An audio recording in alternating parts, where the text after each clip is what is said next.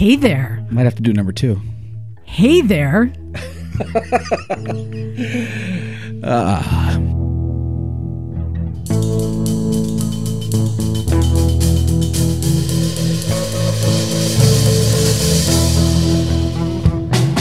there, welcome to Motorcycles and Misfits, coming to you from the Recycle Garage in sunny Frigidly cold Santa Cruz, California. Everyone's breaking out the heated gear because it got down to 55. Oh my God.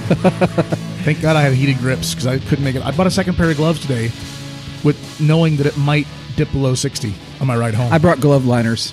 Good for because you. I'm just freezing. Good for you. You're driving your car. All the gear all the time. Oh my gosh. Hey everyone, this is Liza, and I had a good day today. I actually helped some people. Well, we'll get to that. You had a chicken stander here too. Yeah, we had a chicken stander here.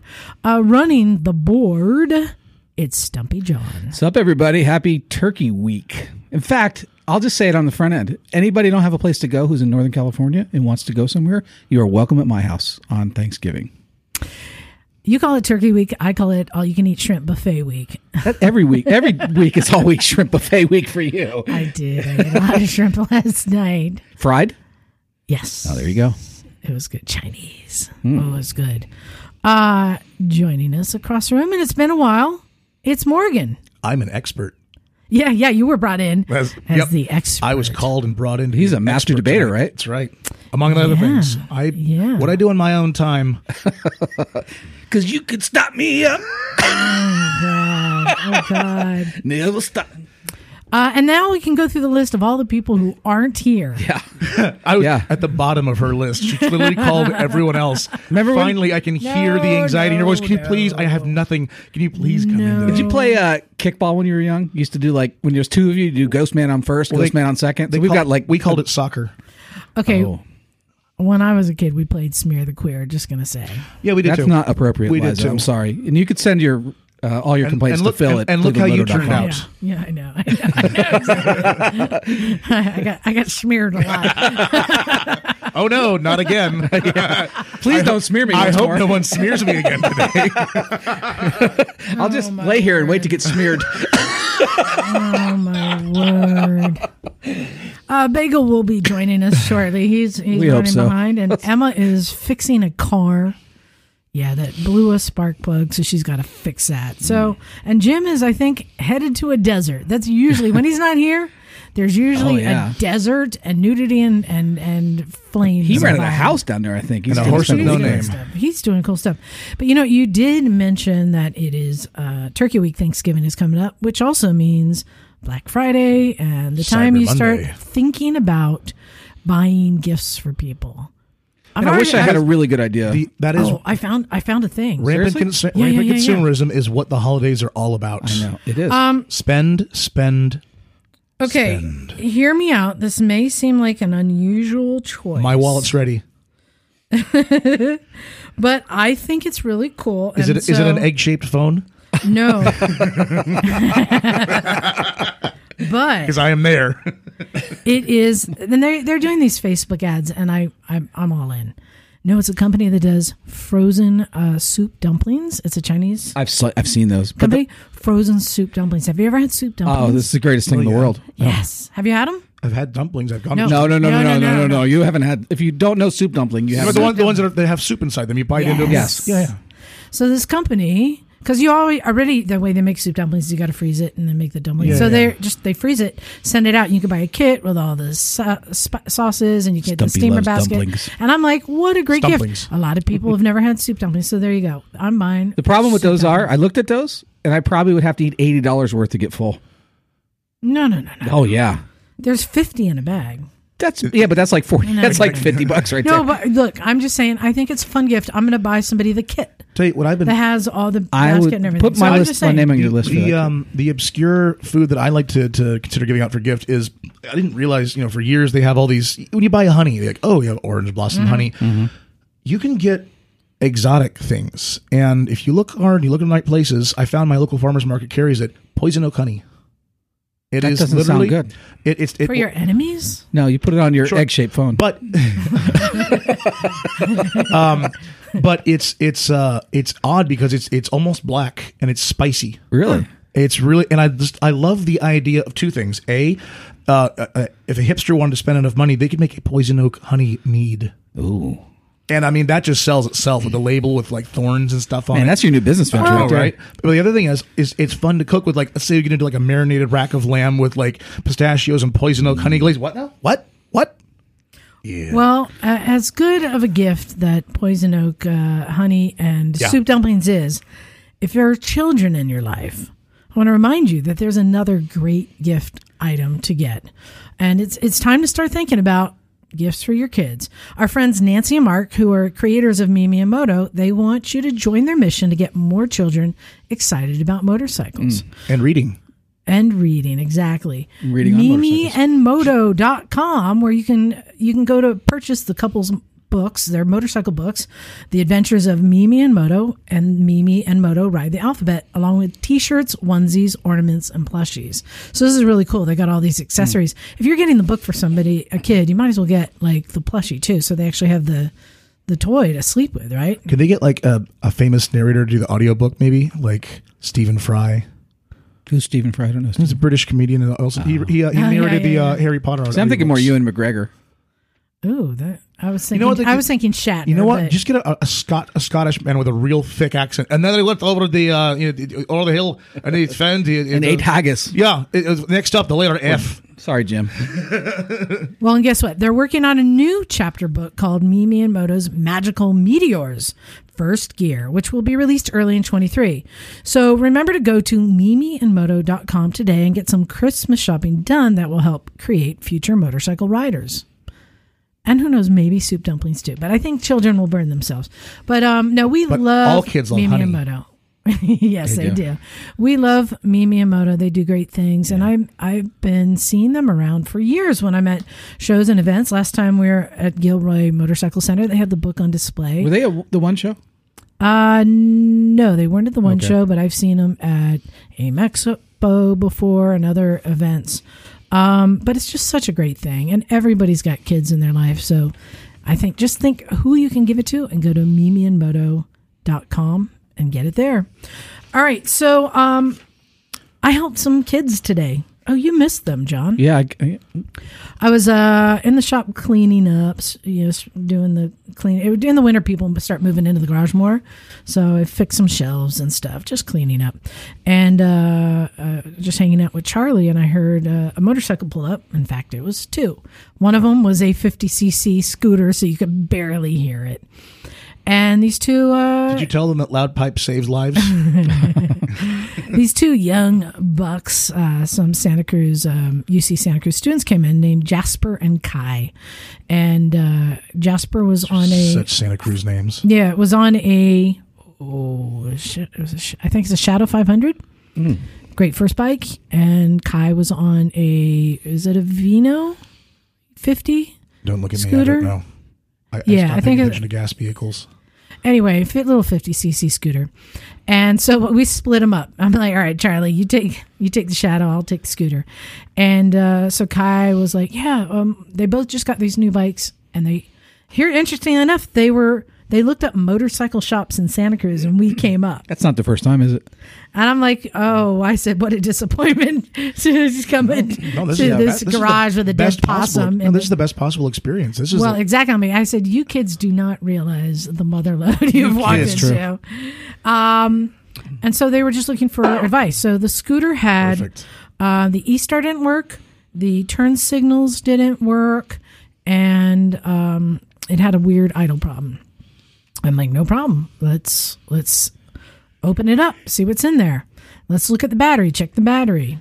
Because you don't need a battery to start and run these things. Well, you don't have to have a battery for assuming there's a Kickstarter, yes. Oh. Or you could just bump start it with a 50cc. So I open it up, I get out a multimeter and check it. It's like 12.97 volts. That's good. But I noticed there's 3 fuses. A main and then 2 auxiliary fuses. Yeah, auxiliary fuses. So I showed him how to test the fuses. One of them was bad. And it also had extra fuses in there. It had spare fuses in there. That's great. But he just never knew to check a fuse. Yeah. Something as simple that we change it out. Guess what? The electric start and the turn signals now work. That's one thing I learned from Emma. She's always like, start with the simplest thing and go from there. Battery. But fuses. this is my point. This is somebody who just has never, ever worked on something. Mm-hmm. And then it was as easy. Oh, and then it turns out that the hinge wasn't attached. And like, so I'm like, oh. Was there like a seat sensor that turned it off when you. Apparently there was a idle problem. Somebody had taken the bucket out that's underneath the seat and had taken the bolts out of the seat and lost the nuts and that kind of thing. That affected the idle? No, but we just addressed everything. Oh, okay. So we take the bucket out that sits under the seat where you can put your cases of beer. Yeah.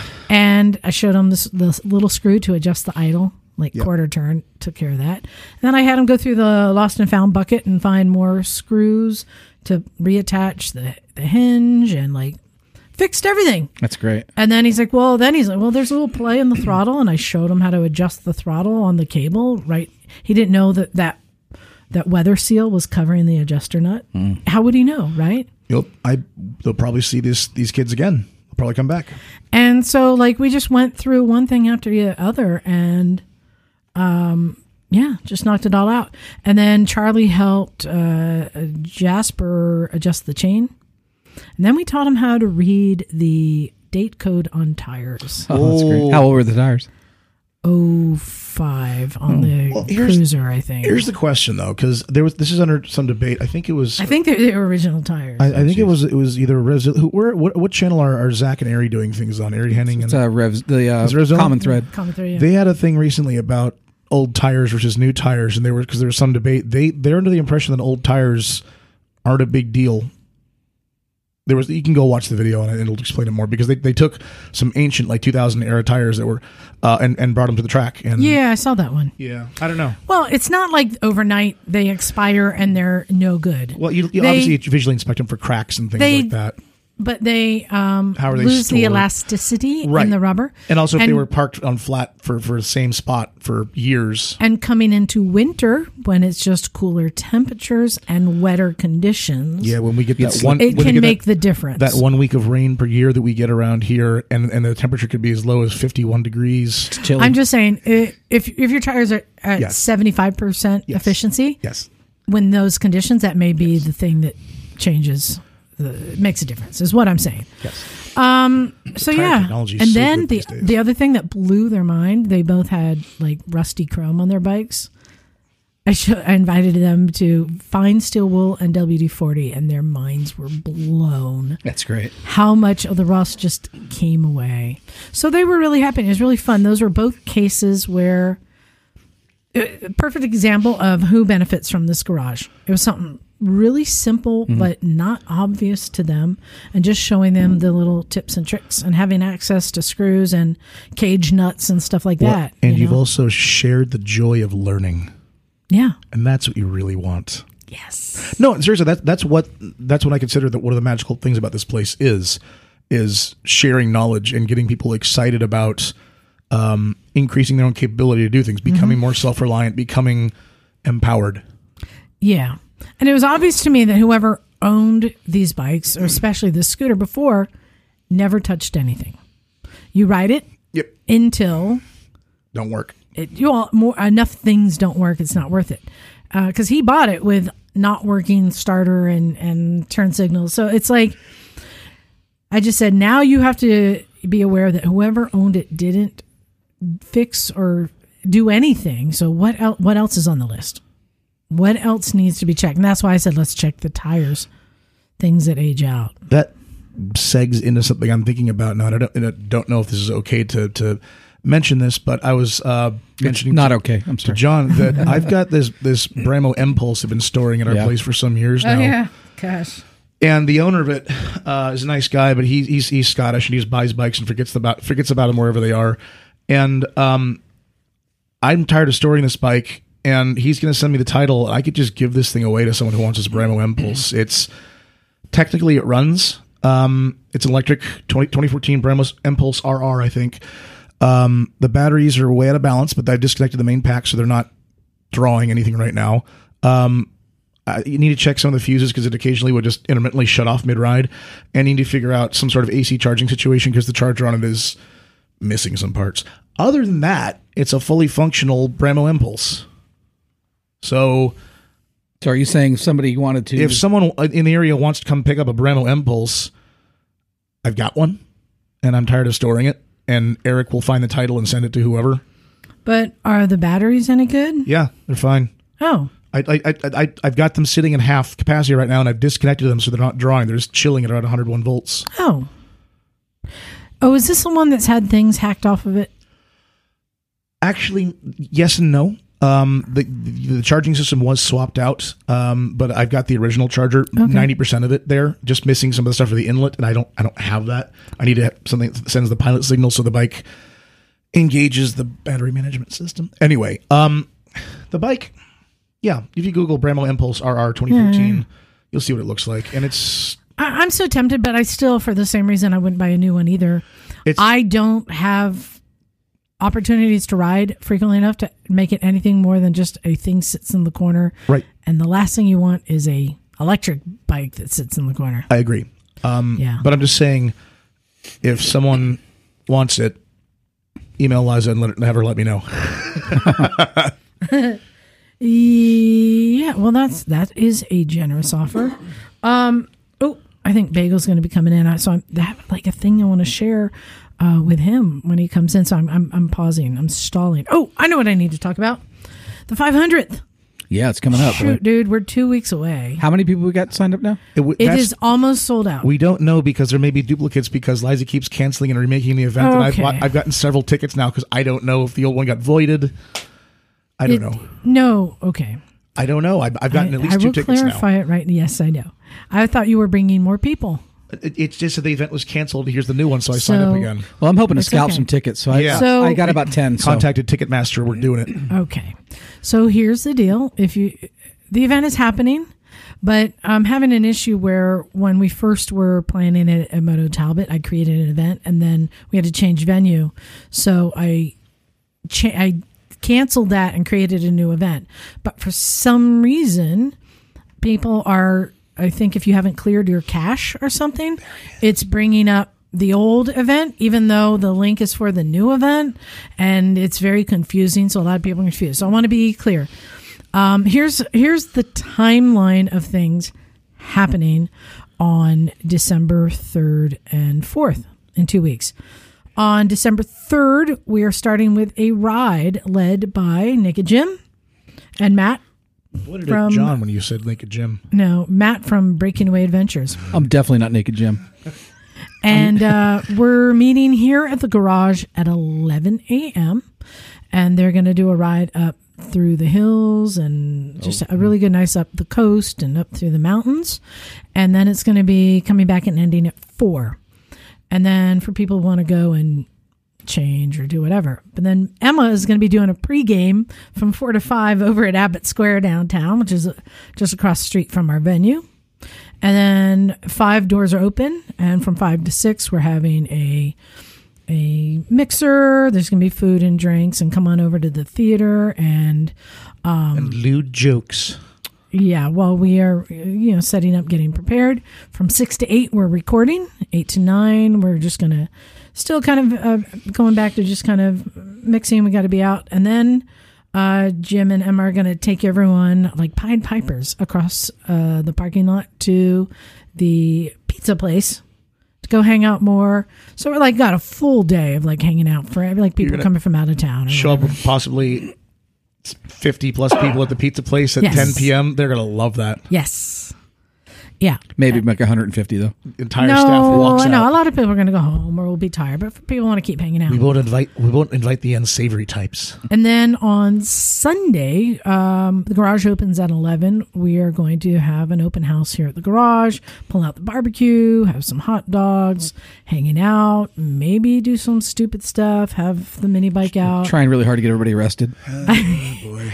I was suggesting, Bagel, are you here with us? You look like you're muted. Yes, I am here. Bagel, you can tell in limited fashion. I'm having technical difficulties tonight. Bagel, tell me what you think. How horrible of an idea would it be to do chariot racing in the police parking lot without permission. I don't think that would be the best idea. But there's no one in there. So that's literally what everybody said. And Liza says, well, we're doing it. If somebody wants to be so bold, I'm not going to stop them. But I'm thinking that if we do like a 4-lap race and bug out, that's before anyone can show up. And they have no way of knowing where we came from. Except maybe over the wall. Over the wall. Right next door, over the wall. With the smell of barbecue and loud music and raucous people on motorcycles. Dang, where'd those guys go? Was that the sound of your computer restarting? It sounded like a Mac booting up. It's trying, yeah. Oh, it's geez. old and ailing. That's the starting chime. I know that sound. Yep. Well, Bagel, I am about to share something with the guys here. I'll send you the link on your phone just so you can see what it is. But this is in the category of how did we not know about this? Keeping it going. Okay. Remember the dong, the Benelli dong? Yes. There was another. How did we not know about this? So this is something that is blowing my mind. So, wow. That's John, incredible. I'm going to show you a picture. Can you describe what you're seeing in this picture? Looks like me riding the XT225. Come on. What are we looking at here? We're looking at an astronaut sitting on a very small, looks like a CT 90 something. Yeah. It's yellow. And it looks like they're trying to cruise around the moon rocks there. This is legit. Did you get the link, Bagel? I did. I'm checking it out. Yeah. So if you scroll down towards the bottom, you will see our chime. Sorry. You will see a legit astronaut in a NASA astronaut suit on a Honda CT90. And there's your Halloween costume, Liza. I know, right? Totally, yeah. But the other pictures that are even more amazing is there's also astronauts riding little electric motorcycles around. Designed in year. Oh, so I'm getting to that. By NASA. So here's the story. And this is like, when I found this, an astronaut on a CT90, this picture came up when I was searching for something else. And I was like, what? Like, what's going on? So here's the story. Back in 1969, when they were working on, is it Apollo 15, I think? I think it was Apollo 15. They didn't know if the lunar rover would be finished in time. So they said, we need to come up with a plan B. And they considered motorcycle. So the first thing they did is they went down to their local Honda shop and bought a CT90 to put an astronaut and all of his gear and equipment on to see if he could. Next, they sent Neil Armstrong to motorcycle safety courses. To see if they can operate the controls in their suits with their gloves and everything. And it then carried on the next. Then I think they figured out that carbureted gas engines won't work in space. Yeah. Yes, if that is coming up, well, yes. NASA was aware of that. This was more about the design, what do you call the ergonomics, right? So they brought in Sonny Barger. So that's when they designed these electric the moon chopper. These electric motorcycles that look like electric mini bikes, not that different than the one I have out there. I mean, the tires are really small. Yeah, that we ride around on. Did you know about this, Bagel? No, I did not. It's crazy, right?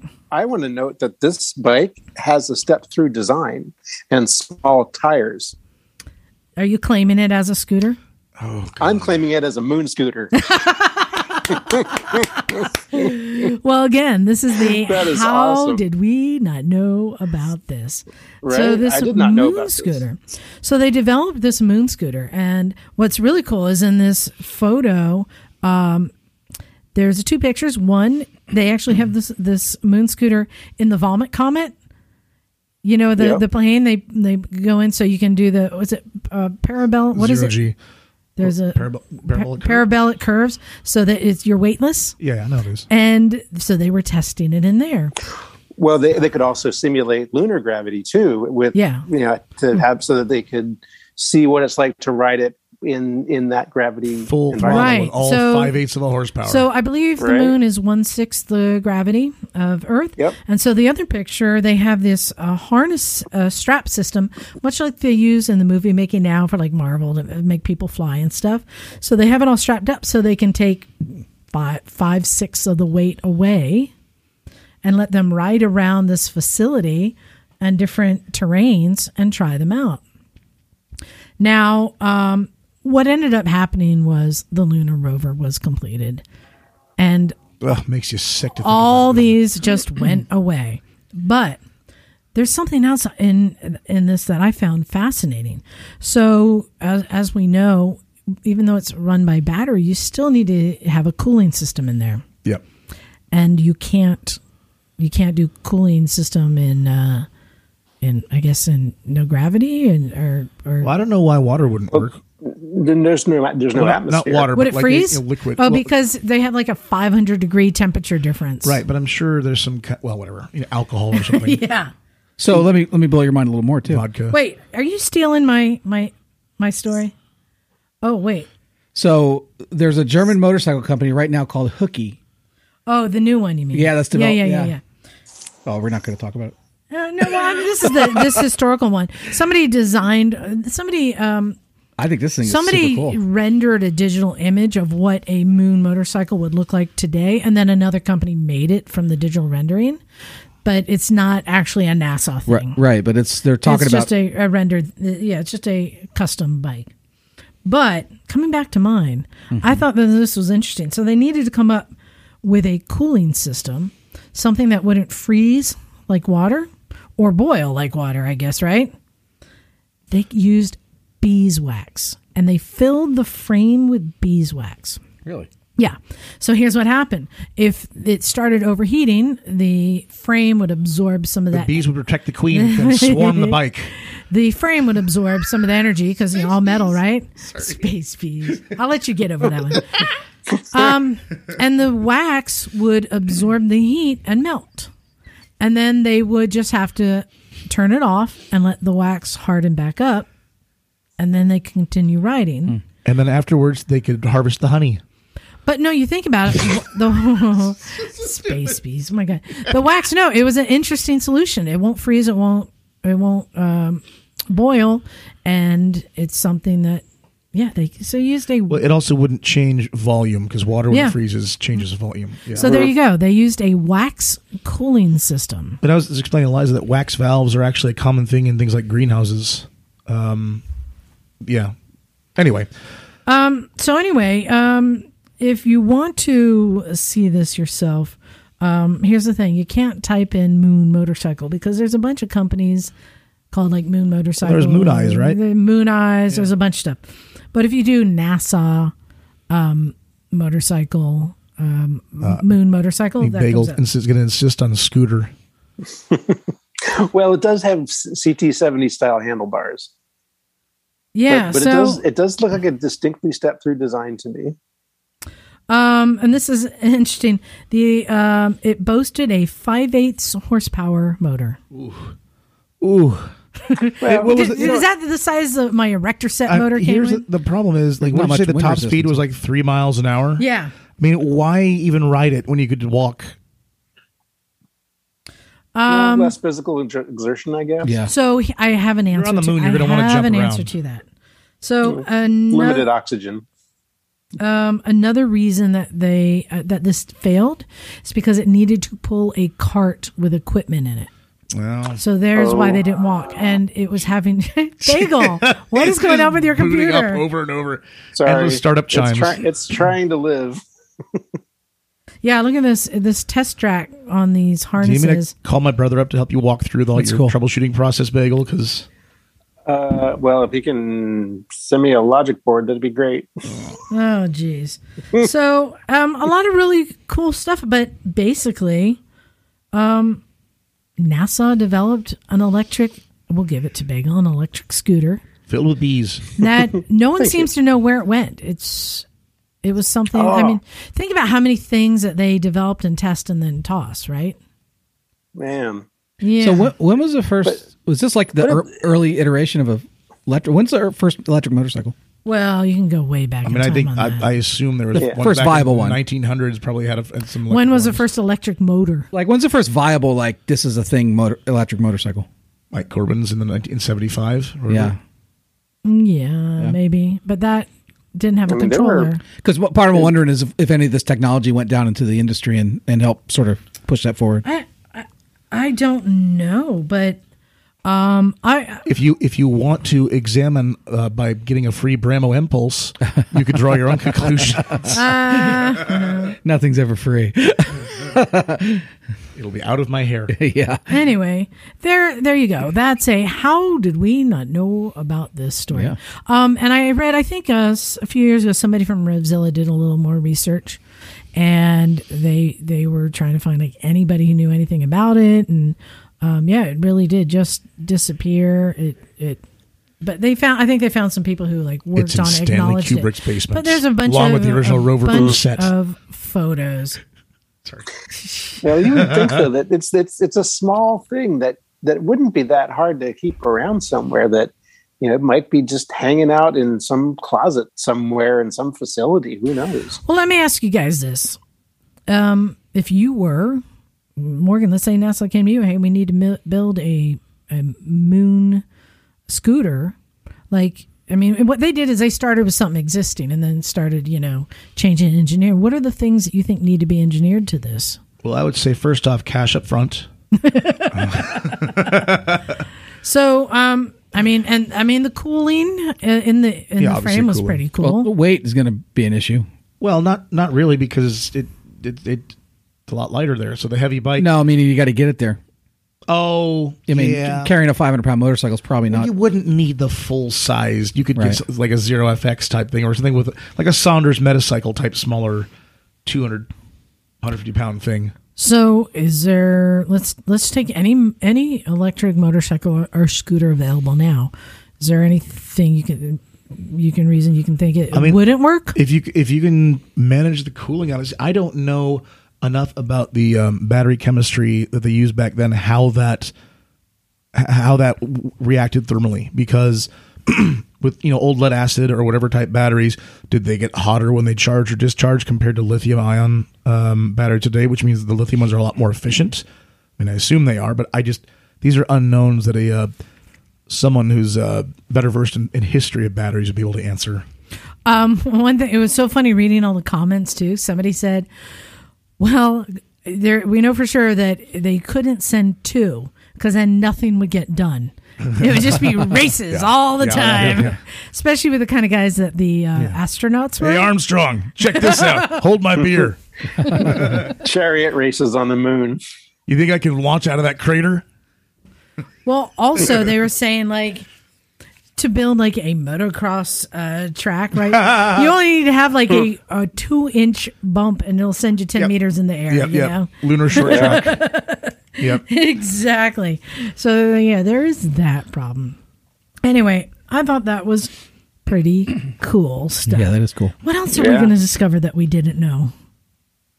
I don't know. I happened to find this when I was searching for something. You know what? I'm gonna put a request out to our listeners.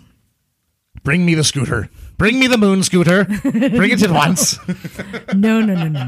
I'm gonna say, is there anything?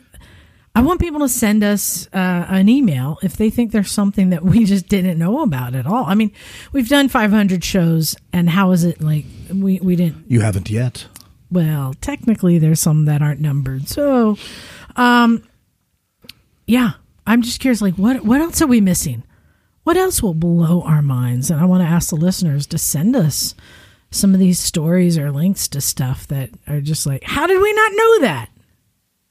Yeah. I think that would be cool. And another thing, I've been looking through, there's so many bikes that were announced at EICMA. And I always go through the news and look at like what's new, this, that, and the other. But I found another thing. Bagel, I am going to send you another link to something, because this is another thing I didn't realize was still around, and maybe you do. So, Peugeot motorcycles. Did you know, Bagel, that they're still around? Yeah, I know they're still around. Did you know that Peugeot motorcycles have been around for like 135 years? Yeah. Yeah. I didn't know that either. Because we don't really have them here. But sorry, trying to hit mute. The soundtrack to your life. 210 years they've been around. 210 years? 210 years. Obviously starting with bicycles, Wow. I'm sure. No. They had motorcycles 210 years, and they just kept it under wraps. And they sent them, oddly enough, this is going to blow your mind. They sent them inheriting to the moon. 210 years of Peugeot's history. But what I found was they have scooters. Did you know that, Bagel? Oh, yeah. Peugeot scooters. In fact, if I believe this is right, see, this is sending me the wrong thing. I think they have a new adventure scooter. What? Do they? What? Really? What is an adventure scooter? Yeah. I'm trying to find the article now. Peugeot XP400 ADV scooter. 400. Oh my God. There it is. Peugeot XP400 ADV scooter. I sent you the wrong link, Bagel. You're going to have to Google that the up. fiercest of parking lots. I sent you a link to the Peugeot, but I couldn't find the scooter on there. But this is... Now, remember when the Honda Adventure scooter came out? There's one there. See the red one on the wall? Yeah. Yeah, I'm like, that is badass. 17 front, 15 rear. Interesting. How's a scooter then with a 17 front? I mean... Is it step through? Yes, That's but sort of. just like that. That's not step through. It's a step over. It's step through-ish, yeah. Step over-ish. Like a CT110 is a step through, you mean? Yeah. All the big displacement scooters are like 40 horsepower, too. That is a good-looking... Morgan, bring up Peugeot XP400 scooter. It's a cool-looking scooter. It really is. And I didn't even know that they made scooters, and I didn't know that they made an adventure scooter. I mean, Bagel, how many ADV scooters are there? Not a lot. I mean, there's Hondas. Mm-hmm. Yeah. I think there are one or two others. I don't remember who made them. Maybe Kimco has one. I'm not sure. Oh, maybe. And here's my question. Are these scooters actually being made for adventure riding, or is this just capitalizing on the ADV trend and it's styled as an adventure scooter? What do you think? Anyone? I don't know. It's for the adventurous Florida retiree in their HOA trying to navigate. It's interesting to me that they got the wheels 15, 17. That tells me that they're trying to do something, at least for a gravel road, maybe. Well, I'm just trying to figure out. So, like, I mean, we're bikers with adventure bikes, and we look at that adventure scooter. Like, oh, that's kind of cool. I mean, would I ever buy it? I don't know. But, you know, it's kind of cool, maybe. But then for Bagel, you're like a hardcore scooterist, mostly riding like vintage and Italian. Is this something that you look and go, oh, maybe I'd do an adventure scooter? Is that... I don't know. I'd have to see it. I haven't even found the page yet here. I don't see it on their website. I will I'll forward you a new link. And I'm trying to figure out, like, who is the market? Is it actually an adventure rider, which is more likely to be on a motorcycle? Is it a scooterist? Rebellious suburban housewife. Probably not. I don't know. That's what I'm trying to figure out. I think it's cool, but will motorcyclists buy an adventure scooter? Have you outgrown your Honda Cub and you thirst for more? Do you really want to feel the power? John, what do you think? I think it's cool. I don't know that I wouldn't buy one, only because I've got real dirt bikes. So, you know, that's some gatekeeping right there. I have real dirt bikes. No, what I'm saying is an adventure scooter. I would rather have a road scooter that I could zip around on than have something like that I'll probably never take off the dirt. Yeah, I don't know where one would say, you know what this road is perfect for? Exactly. An adventure scooter. Yeah, that's what I'm trying to figure out. I don't know. I've ever seen a road or terrain that go, you know what? Well, here's a thought. If you live out in the sticks and you have some dirt roads you need to ride through to get home, you get a CT110, and you like to ride a scooter, you know, and you want you want an automatic that can handle dirt. You get a CT110 that already has the racking. Well, you could do that, but if you want a 400 that has more power and you can take on the freeway too, then, there you go. Then you go for maybe like the Cake Osa, the electric. We were talking about that, Liza. That's the Osa, name. the Osa is the utilitarian one with all the. They're usually like trial bikes. I thought. No, the Osa is funny because they introduced it a couple of years ago, and I remember when they launched it, they said, "Well, we started with the idea of a workbench, and then we decided we could try to build a motorcycle around that." But it's a funny thing because it's this little electric bike that has utilitarian. It has a 220 and 110 output on it, so you can take it to job sites, and it has like all these racking, so you can carry lumber and tools, and it has a detachable headlight, so you can use as a torch. Well, storage is a big thing. So here's a clue. It has a basket on the front. Here's a clue. They're saying that it's going to be going to the Philippines soon. So what kind of riding is happening in the Philippines? It's probably a lot like we dealt with in Pakistan, which would make it more attractive for me. Because you're dealing with mixed conditions. You're dealing with crappy pavement, real pavement, some dirt. Seems excessive because usually there's smaller displacements in places like Philippines. 400 is like, that's a big. That is the gang leader right there. Yeah. Well, at least you can get out of your own way. Yeah, the gang leader has the XP 400 adventure scooter, and you don't want to mess with that guy. I don't know. I'm fascinated by it because as a biker, I would watch that TV show. Like, well, here's the thing. That's a cool scooter, But it's like, I would never buy one. That's a cool scooter. I still don't want it. That's a cool scooter. Yeah, I know. And so do the scooters think it's cool, Bagel? Can you speak for all of them? Wait for the Mac chime. Well, no, it's that I gave up on that. But it's I think it's worth checking out. I will say. I mean, it looks like it's a fairly big for a scooter. So, I don't know how it would feel to ride. Oh, but it does seem like it carries its weight pretty low, at least. And, and it also has one thing that's interesting. It has a very long wheelbase, it looks like. Yeah. So, that might be actually kind of fun for hill climbing. God, please tell me that's a thing. Scooter hill climbs. Is that a thing? It has happened. Oh, yes. I would watch that. Yeah, it's fun. I think it's like that. What's that? In England, they have the cheese race where they throw a cheese wheel down a hill and everyone tries to chase it. Yeah. Right. Causes bodily harm. Although usually a hill climb with scooters is like when you go to San Francisco and you try to make it up one of the really steep hills and you have people stalling. That's what that's what's known as a scooter hill climb, is parking in San Francisco. Yeah. Got it. Yeah. Come on, guys. Well, I'm just curious. Yeah, it's just funny. But also I didn't know that Peugeot was still around. Yeah, they were bought by an Indian company.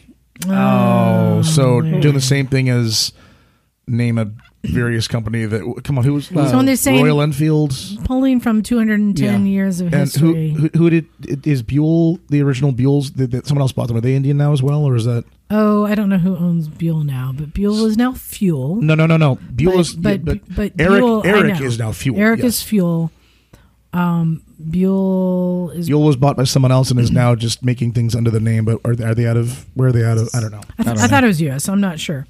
But I wanted to get to, so why Morgan is here and what I was finding. I was brought in for my expertise and knowledge. Liza, direct dialed me. Not a lot of you have my number, but Liza called me specifically as an expert and asked me to come in. I've got a busy schedule, so I thought, you know what, anything for the garage, anything for friend Liza.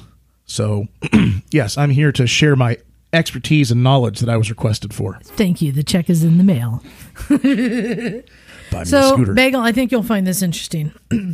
So, all right. When I was just going through like motorcycle news and just keeping up, seeing what's what, I started seeing kind of the same but different announcements coming up. And I'm just going to read to you some of these announcements that I found. Cake unveil trail and track focus limited edition Buck model. Buick. Cake, their electric, almost a step up from like Suron, but they're not big full motorcycles. They're very, very angular and blocky. They love small electric motorcycles. If people have a favorite shape, if companies have favorite shapes, theirs is rectangles. They really love rectangles. So, you see that, John? So, Cake, they're making a dirt bike, a full-on. I don't know how it's different than I need to get through this list. You can't kill me on all of them. Just let me get through. Hold on. So cake. So, and then we got Eric Buell. He has a new bike called the Flow, FLLOW, double L, of course, which is were you saying that's like the Saunders? What is that like? No. Thank you. Great question. As an expert, let me share it's a motorcycle. No, it's a motorcycle. It's meant to be a small commuter, probably in competition with something like Zero's S. Or you think it's that full size? Oh God, yes. Okay. The power on it is odd. It has an extremely powerful motor, but they caps it at a very, very low top speed. Okay. And here's one. Very unusual. John, remember we were up at one show and we learned about Riehus? I did. We interviewed them. They were cool looking too. It's a Spanish company that's made a comeback. They have announced an electric dirt bike. Hopefully picking up where Alta left off. Looks like it's a legit. Riehu makes very good dirt bikes. So now they have an electric enduro. And then we also have, I found one, electronic motorcycle company will build headquarters in Hawaiian Gardens. It's a company called Rivid, RYVID. The Rivid Anthem. Which is an e-motorcycle, which I don't even know how to describe that. I do. We'll get there. Is that something from like Wall-E or something? It's do you want me to give my description? Yeah, go ahead on that one. Okay. It's interesting. Imagine a male dog. And the prominent feature of a male dog is where they stuck the battery. And if you combine that with Johnny 5 from Short Circuit, that is the Rivet Anthem. Yeah. It's kind of cool looking, though. I kind of like it. I mean, everyone likes that. It's happy to see me. All right, me. I'm going to keep going. But the idea was that's going to be a modular detachable battery, so you can grab that, plop it off, grab it inside, swap another one on. Oh, really? That's their idea. Is it wanted to be accessible, so you can grab that battery, detach it, and it was going to be. They want to succeed where they felt that the Saunders Metacycle let people down. You calling this a dog dick motorcycle? I am. Okay. Very much so. Johnny 5 dog dick. 2023 Kawasaki electric motorcycles and 2024 hybrid motorcycles. Yep. So that's Kawasaki. They're announcing big things. Hybrid? What? Yeah. Yes, hybrid. What? They've been gas electric? Or? Yeah, they've been teasing it for a couple of years now, and people are like, "Really, you're not going to do that?" And they're like, "Yep, we're doing it." Aprilia Electrica project. Aprilia has looks like a supermoto. That's cool looking coming right there. Out, right? I'm just skipping through because this is what I'm saying. There's so many of them. Here we have a bike called the Velocifero. You've heard of that one? Only today when you mentioned it. Which it. looks kind of Gromish, right? Supermoto Gromish. I'm not done yet. Kimco Supernex and Revonex electric motorcycles with unique and weird styling. Have you seen these? Yeah, I saw the Kimco when I was doing research. Little hexagons all over them. Yeah. Inspired you to think about bees once again, circling back eternally about bees. And then we can't forget about the Benelli Dong scooter. How does that Benelli Dong make you feel? I mean, it's happy to see me.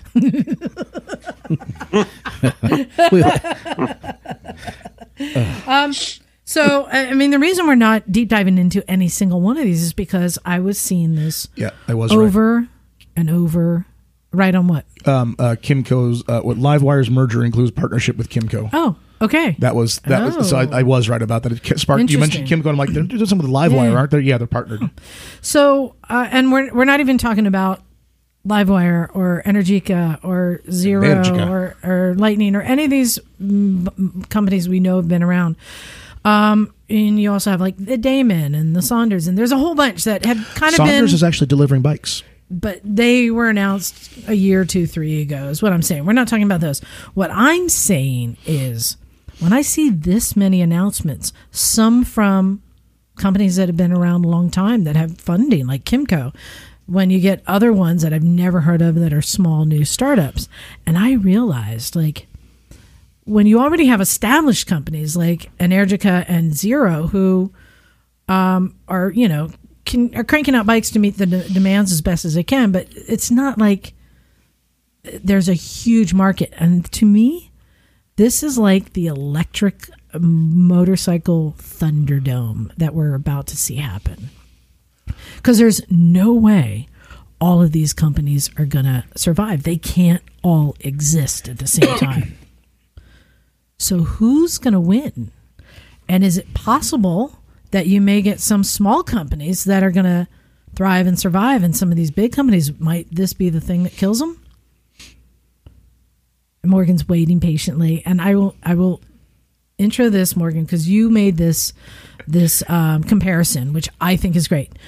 This is like the Wild West and the land grab, when everyone headed west to grab land for themselves. And it's like all these companies are all coming together at the same time. Who's going to win? Who's going to survive? And the question, and the reason I brought you in, Morgan, is are any of these companies bringing something new to the table? Or is everyone just going to China and walking down the factory row and pulling out a menu and picking things and having them all assembled? Well, thank you for the question, Liza. As an expert, my opinion is... Anyway, there's one of the things, the first things to consider is that how simple the basic idea of an electric vehicle is. There's basically like 3 parts. Oh, you have a motor, you have an inverter or controller, and you have batteries. Yeah. Like the combination thereof are endless, but your basic 3 parts, there's been electric motors for a long, long time. And there's inverters options out the wazoo, and then you can build your own battery packs with these little modular bricks. And so it doesn't take much for someone to go, if I have these 3 parts, I can advertise a motorcycle. So let me ask you this. I mean, and I know you may not actually know the answer, and this is your best guess or opinion. Are any of these companies actually developing new technology, or are they all just, like I said, picking and choosing from the menu of what's available?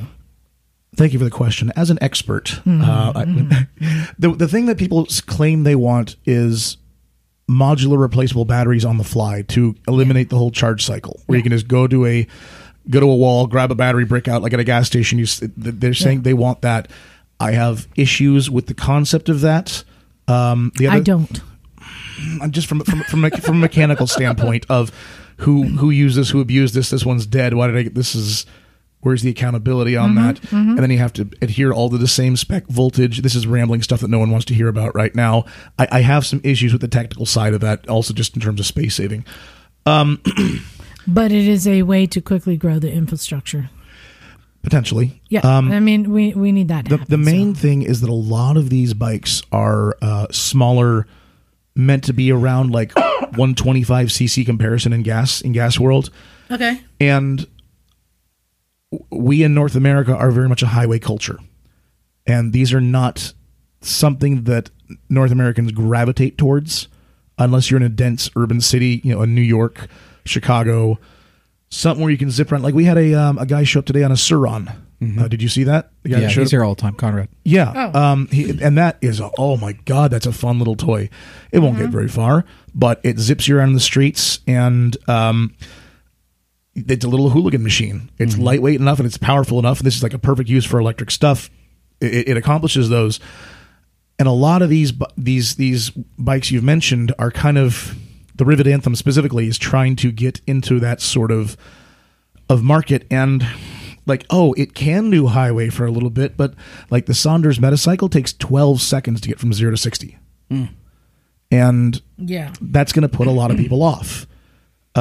So absolutely great in Europe and Asia and India. Like, because a lot of these companies are out of India. There's Persang, I think, have these little electric bikes they're making. There's an endless amount of actually Indian small bikes and scooters, and the Kawasaki little hybrids. They're all they're low power models. There's a tagline in this Velocifero. They're calling it urban mobility. Yeah, and these little electric scooter things excel at that. Yeah. They really do, because they don't attract attention. They're not going to stress out the infrastructure because you plug them into your wall at home. And I want to go back. You're comparing it to a 125cc, not a 50cc? It definitely could be compared to a 50cc. The top end ones are like a 125, and the smaller ones are closer to 50. Okay. Yeah. But for people who don't follow an Energica or a Zero, what would you compare that to? They're full-size bikes. So like a liter bike. 650 to 1000 cc liter bike. Very much so. Okay. But that Livewire, Energica, and Zero definitely make the full-size, full power. Yes. This is a motorcycle experience. So, and what kilowatt battery would you describe as full power? Are we talking about 12 and up, 14 and up? It's not so much battery, it's the motor capacity output. Okay. So I would say anything over 40 kilowatts output is definitely motorcycle. Okay, so I'm looking at this again. This Velocifero. It says that that's going to be like 50 horsepower. An electric motor with 3 kilowatt output. Yeah, that's gonna. So this is like a 50 cc scooter, 20 miles an hour. Maybe is that a dirt bike or a street bike? It says it says that this is a street bike. That it can max speed is set at 90 kilometers. What's that? 65. It's not gonna. It's no. That's 50. That's 50ish or something. It's not gonna. It'll take 30 seconds. I mean, but this is. It looks like a Grom. So let's compare it to. Yeah. I guess well, I mean, you already have that with the CSC City Slicker that already exists. Yeah. Oh right! Did you see the CSC? They make what looks like a Cub, but it's a City Slicker. That is cool looking. Yeah. All right, so I'm gonna look at the dog dick bike. I mean, sorry, Rivet Anthem. Yeah, the Rivet. We'll go 75 miles on a single charge. Again, at what speed? That is the question. 30 miles an hour, maybe. Right. Yeah. So the range, if it's not stated with the actual speed, it doesn't mean nothing. And the same thing, if they say it'll do 120 miles per hour and they don't list the range, you're not getting all the information. They list 2, pick 1. Yeah, I know. I'm just saying when they only list 1, that's means 80 miles an hour, 80 miles of range, pick 1. Yeah.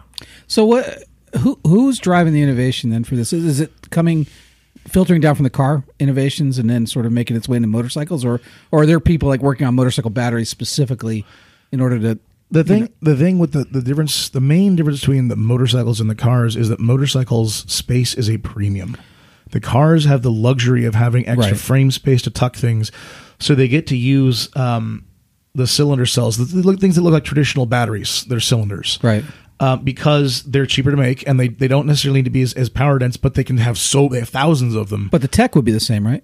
Yeah, I mean it's just miniaturized. Yeah, but the pouch cells they look like your cell phone, and so they're more expensive. They have a higher charge and discharge rate, and they're much more stack efficient because you're out of space. Mm-hmm. So generally, the premium bikes are all using these expensive pouch cells because they need to cram as much energy in there as possible, in a minimum space. So all of the little kind of smaller scooters, mopeds, the ones you're mentioning, are generally going to have the cheaper cylinder cells because they're not springing from the premium pouches. Right. So back to Liza's question, who's developing that? Is it all developed in China and everyone's incorporating that, or no? I think Zero building those specifically. I think a lot of the designs are done here, but they might farm it out to China. Like Ferrosis, who makes Zero's battery cells, and I think also like Formula E battery cells. Their headquarters is in Hayward. Okay.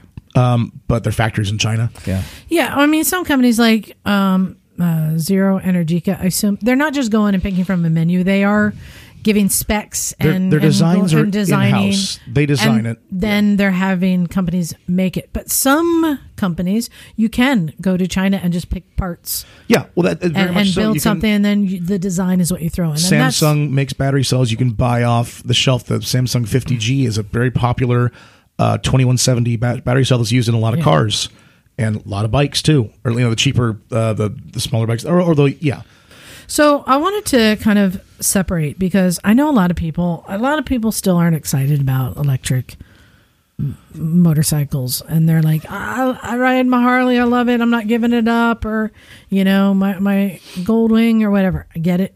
We're not trying to force you to change. We're not telling you need to change. What I'm saying is their shit is about to go down, and this is kind of exciting. So you have full-size bikes, which are categories like we said, like Zero live wire, stuff like that. Right. Yeah.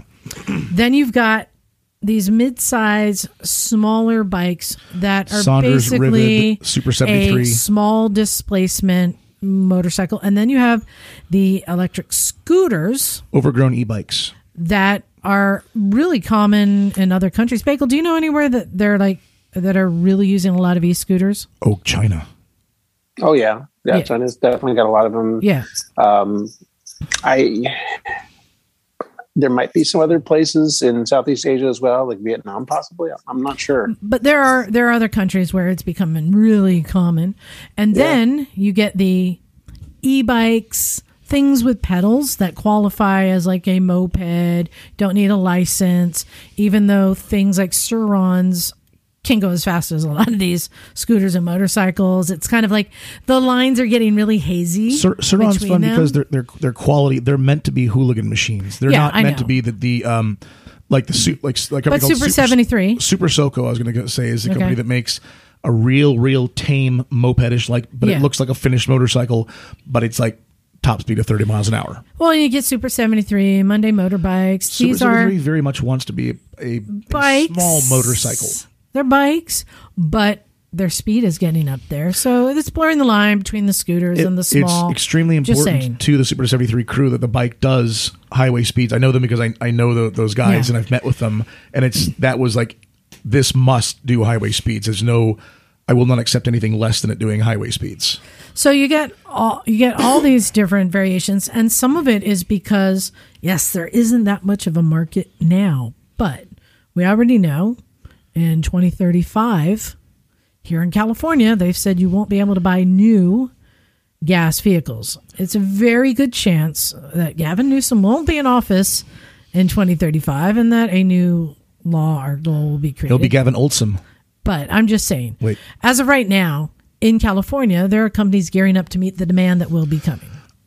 Another point that you brought up that I think is excellent is you were talking about parents getting their college kids a small bike to traipse around campuses or things like that. Yeah.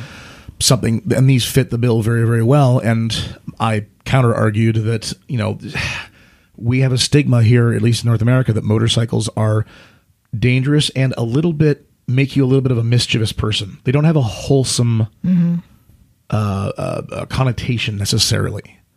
So would you buy a motorcycle for your daughter? Whoa. And it's bogus. And you have tried very, very hard to combat that. And you do very, very well when you just on a daily basis with you promoting riding in general and things like Whir. But there's a stigma that we have to get past, I think, here as a country, that motorcycles should be more wholesome and accepted. Well, and I was referring to, as I said in that article there, urban mobility. I say that, yes, we need to have a motorcycle that's freeway capable so we can leave our town, right? But I argue that there are a lot of small displacement scooters. Yep. And I mean, even going back when I was a kid, mopeds were a big deal, right? Yeah. That gave you more mobility than a bicycle. Yeah. But were urban mobility. They're keeping you in your town. And I thought, I think they're actually more common and popular than we really think. Like the kid who came today on his 50cc scooter. I have another 50cc scooter in the driveway that my neighbor left, and I just sold it to my friend who's given it to her daughter to take up to college. And I'm like, I think that is a market that is not really on our radar. It's a question of where does the demand, what niche does the e-bike not fill? Where does the electric kind of mopedish thing? Where's the step there? Where do you graduate from a good quality e-bike to a full-on electric e-bike moped right or scooter thing? E-bikes are huge. Oh yeah, they're awesome, and it's huge. There may not actually be a need for a kind of electric moped if you have e-bikes as good as they are. How much are e-bikes going for? Several thousand. Because my hardware store down the street now has a range of e-bikes for sale up on the shelf. I'm like, for real? And they are about $1,300, I want to say. It's going to depend on, again, build quality, because we're, again, still in the very much frontier Wild West. And I love the idea of a cheap e-bike, but having seen battery fires, I am also not okay with the idea of a cheap e-bike because I don't know how they built it and what safety measures they put in or didn't put in, because they can cheap out on this and it really ain't regulated. Well, that's the difference between a cheap e-bike and an inexpensive e-bike. Yeah. Well, and how is the average person supposed to know what brands are to be trusted within this frontier Wild West where everyone has an e-bike? So what I'm saying is I think that so the e-bikes are already a huge market. They're really cool. And I think that the e-scooters can tap into that same same market, right? So I don't know. That Can already they? is being shown that it exists. But I wanted to talk a second about the electric dirt bikes, like Riehu entering that market. Yeah. I find this interesting because, we know that Alta came and went, and Alta There's been a void ever since. Made a great competition-worthy bike.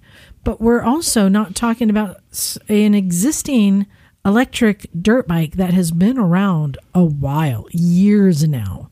And in fact, most people have never heard of it just because there isn't a market or demand for it. For me to be interested in that, because similar to Jim, I go down to the desert and go up in the mountains and stuff and ride. It'd have to have the removable and exchangeable battery because I want to go out for a couple of days and be able to ride and not have to think about bringing a generator with me to recharge.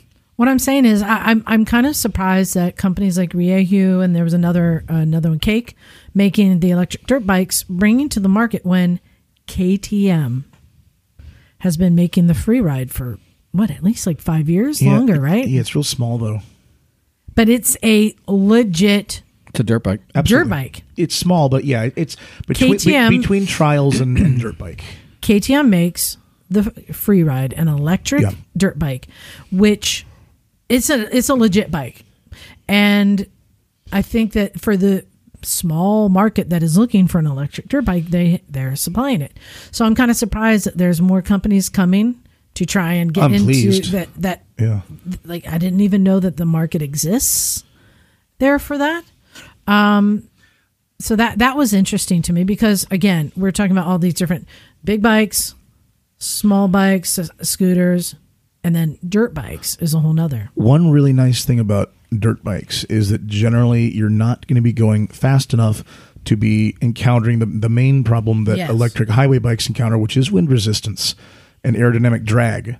Because if you're traipsing back hills and trails doing spurts of between 10 and 30 miles an hour, and you're whipping around on narrow trails, you're going to get a lot more range than any highway, electric road bike, just because you're not getting all that wind drag. And so you could, even on a battery like half the size of the road bike, you could be out there for hours on the trails and still have plenty of get up and go. Like this is just the reality of it, is because you're going overall slower. You're not constantly hammering the throttle at all times. You're on, off, on, off, on, off. It is great for that. Yeah. It is really great for that. And so the things like this Riehu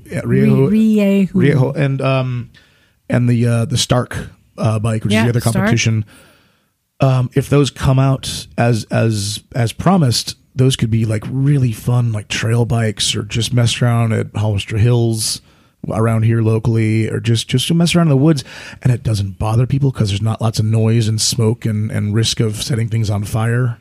So again, let's just talking about these dirt bikes. So got the KTM free ride. Now we got the Riehu and the Stark. Do you think this will start bringing the price down now that there's competition for the market?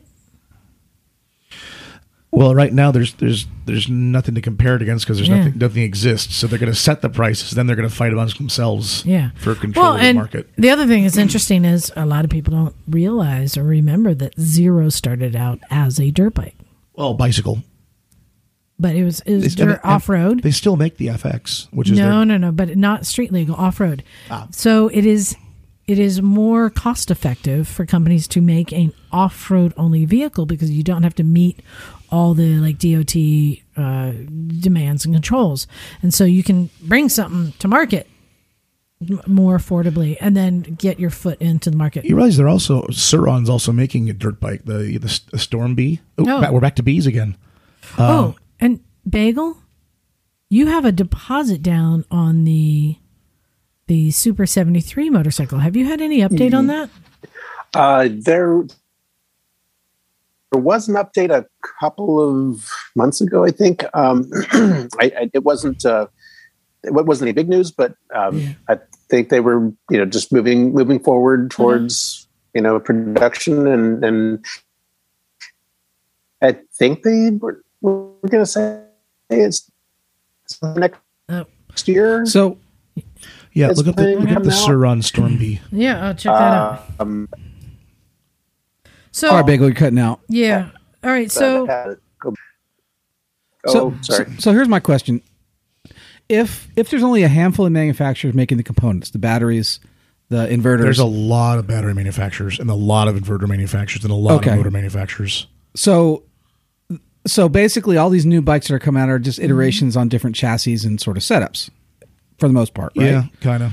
So the question for me is, and as somebody who's interested, kind of curious about electric motorcycles, but not ready to pull the trigger, my question is like, who's driving the technology to make them better?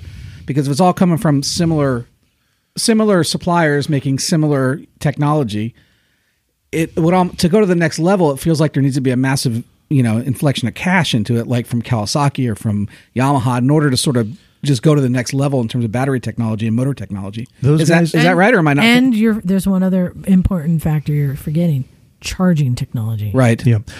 A lot of these, the companies like Kawasaki or Honda are just dipping their toe into the water, just in the most. That's a big toe, though. There's just but they're barely like they touch the surface and they're just make the faintest of ripples, and no one's diving in. Kawasaki is making a small displacement hybrid electric thing, but it's only a matter of time, isn't it? Before Honda showed an outline of drop shadow of 10, and they were all scooter shaped. Right. Mm-hmm. Like one was possibly small motorcycle shaped, but the rest of them all scooters. Like nothing's diving in head first. Ducati, people are going to point and say, "Oh, but Ducati," because Ducati's taking over Moto E. Yep. They have not even hinted that they would make that bike available for the public. Yeah. So let me ask you though, because I know you follow this closely, and most of these bikes you're familiar with or heard of. Is there anyone who you think is going to take the lead and be the strong survivor? Yeah. Because again, you have big companies who are going to have money behind them, and then you have these little companies.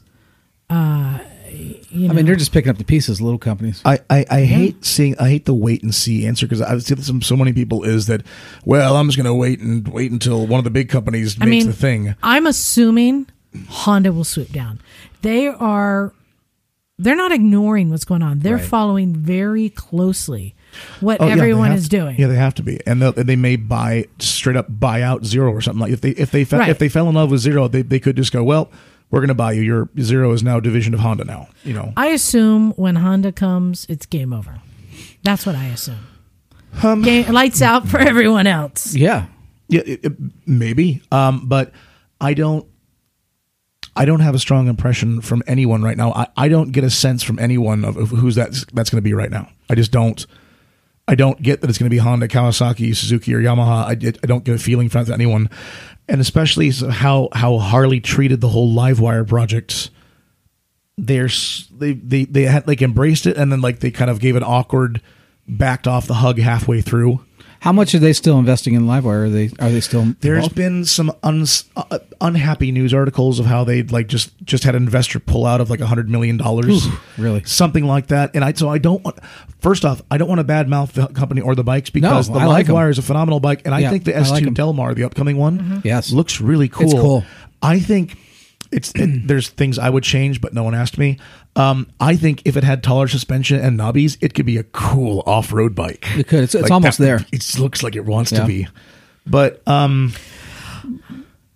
go ahead. All right, I have a question. All right, so can we just try to give the big picture? Styling is something that each company can bring their own styling. That's something that can be unique. But when it comes to battery technology, charging technology, and controller technology, that's my total point. It's not like there's anyone who's creating something that's completely different and far ahead, right? We're kind of bound by the current limitations. Current limitations of design and engineering, right? Yeah. So if anyone says that they make something twice as better than the other, it may not be correct. So generally, right? And then you get certain bikes, like some of these mid-sized bikes, they're literally pulling parts off of a shelf and creating something that is just a smaller, simpler, cheaper version of something, right? Yeah. So Now I forget my question. Well, I think it goes back. I think it goes back to the greater industry. No. Isn't there sodium batteries that are coming out soon? I mean, everyone's promised the moon. So the thing is, to go off of what Liza's saying, once something like a sodium battery is developed by somebody, then it'll filter in. I'll Right? believe it when I see it. All right. So my question is, again, establishing everybody's kind of limited by the same engineering and technology right now. And if it's a cheaper bike, it's because it's just off the part. But or they has skimped on anybody bringing something to the market that is they're doing something better than other people? For instance, we mentioned the Damon announced that they were making a bike that did something no one else does. Right. And I can't speak to the Damon until I actually see. They don't have any production. However, I will say one of the things among many promises they have promised, there are two things that look really appealing. Yes. If the bike ever makes it to the streets. Yes. Two of those things are their original shift technology, which is the one where you press a button and it moves the handlebars and the pegs to be more relaxed or more aggressive on the fly. Do you know about this? No, I haven't known about it. It raises the bars. That's really cool. Or lowers the bar and the pegs to make it more upright or more scrunched down. So, I want to repeat this.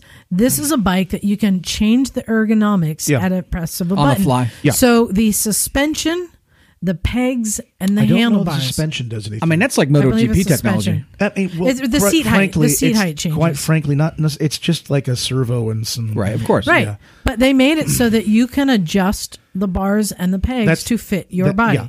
So, But again, that's a chassis thing, not a battery. Right. Yeah. Exactly. Yeah. That's what I'm saying. Yeah. All things being the same in the technology, who's doing something different? And they announced that. The and other that's thing cool. that they announced, again, these bikes don't exist yet, so you can't. I'm not going to put any weight behind this, but they also said they wanted to have bidirectional charging on it. Means you could pull up and plug this thing into your house and power your house off of it, which I love because all EVs should be doing that. We have all these people buying Tesla Powerwalls and other battery backup systems for your home, yet you're driving around on one that has 5 times the energy density and you can't pull the power out. Stupid. But you don't need I think the Ford Lightning does that, right? They have a small inverter. They're dipping the toe in the right direction, but you should be able to just tap into. Right. So other than Damon, who else is doing something slightly different, which has to be like design or chassis? It's not going to be battery or charging. Is anybody doing something different? Again, I don't know if Damon's actually going to do anything, but we'll see. Right. I don't want to trash them right now. Right, but that's their goal. Yeah. So who else says they're bringing something different? And I'm wondering if any of these things are going to become more common that everyone will have. There are eventually. definite, small refinements within the electric motorcycle world, but I don't see anything like that goes, oh my God, I can't believe no one's ever done that yet. Like there's a lot of things I really, really like, but I don't want to just drone on and on about different features of Zero or Livewire or Energica right now, even though all three companies are doing cool things in their own right, but there's nothing that's like, oh crap, that could affect the whole industry. To that, I want to seg into something that I think very much would, and this is partly due to my dad's life work. Obviously, for those of you who know, my dad's Craig Vetter, who did Vetter fairings and other designs. That would be Saint Craig Vetter. And he, one of the things he's always bugged him was the FIM's ruling in 1957 that banned streamlining killed dustbin fairings. And he's right. It was, I actually dug through old magazines and I found the actual announcements of the actual date. I wrote it down and I can bring them in sometime if you want. But essentially, the banning of dustbin fairings, I think, has been misconstrued and misunderstood. And dustbin is referring to the fact that it also covers the front wheel? Dustbin actually is because it looks like an ash bucket, which is in England, where you scoop out your ashes in your fireplace. You turn one of those 90 degrees sideways, it looks exactly like the fairings that they put on the 1950s race bikes. So dustbin fairing, they covered the front wheel and most of the rider and all that, and they really sped up the riders. And there were crashes and accidents exponentially higher than before because they were going higher speeds, and they had really crappy tires and really crappy suspension, really crappy brakes, and board track races, racetracks. And they needed something to slow the riders down. And they're like, well, this is, and they demonized the dustbin fairings and completely outlawed them in 1957. And it was a stopgap. They should have fix the tires, fix the tracks, fix the whatever. But somehow people got it that these things will just absolutely blow over in the side winds. There's ways around that. There's ways around. You can engineer this. You can make a gap. You can make a thing. And I was watching this recently. It was like a 10-minute video about the amazing technology of streamlining of today, where they've added the wing. Yeah, and I was like, and it briefly touched on the dustbin fairings. And I said, well, and these things are exceptionally dangerous, and there's just no way around that. And then moved on. I'm like, I would absolutely love it if someone would get into someone in the FIM's ear to revert this, and then let people experiment with what actual real streamlining does. Because one of the things that Dad did is he loved to build fully enclosed streamlined shapes, which, fine, they look like a giant fish. They're not attractive. But there's got to be an in-between. And with Dad's streamlined body shape, he got double the range. Double. Whoa. That's how Terry Turchner crossed the U.S. and Alan Smith. Taking the standard, an Energica bike that in his 2017 model would get 60 highway miles. It's doing 120 highway miles. Same bike, just different bodywork. Wow.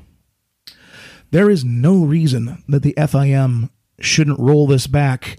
And if you actually find the danger, engineer around it.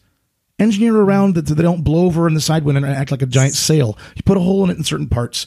But right. And today we have the technology for brakes and tires and suspension where we can completely set it up to that. Absolutely. So why aren't Zero and Livewire? Sorry. Gosh. Thanks, Bagel. Persistent. Why aren't they investing in that kind of fairing technology? Just because it's understood that will make you fall over. Because everyone knows that. Well, you put training wheels on that pop out and you slow down.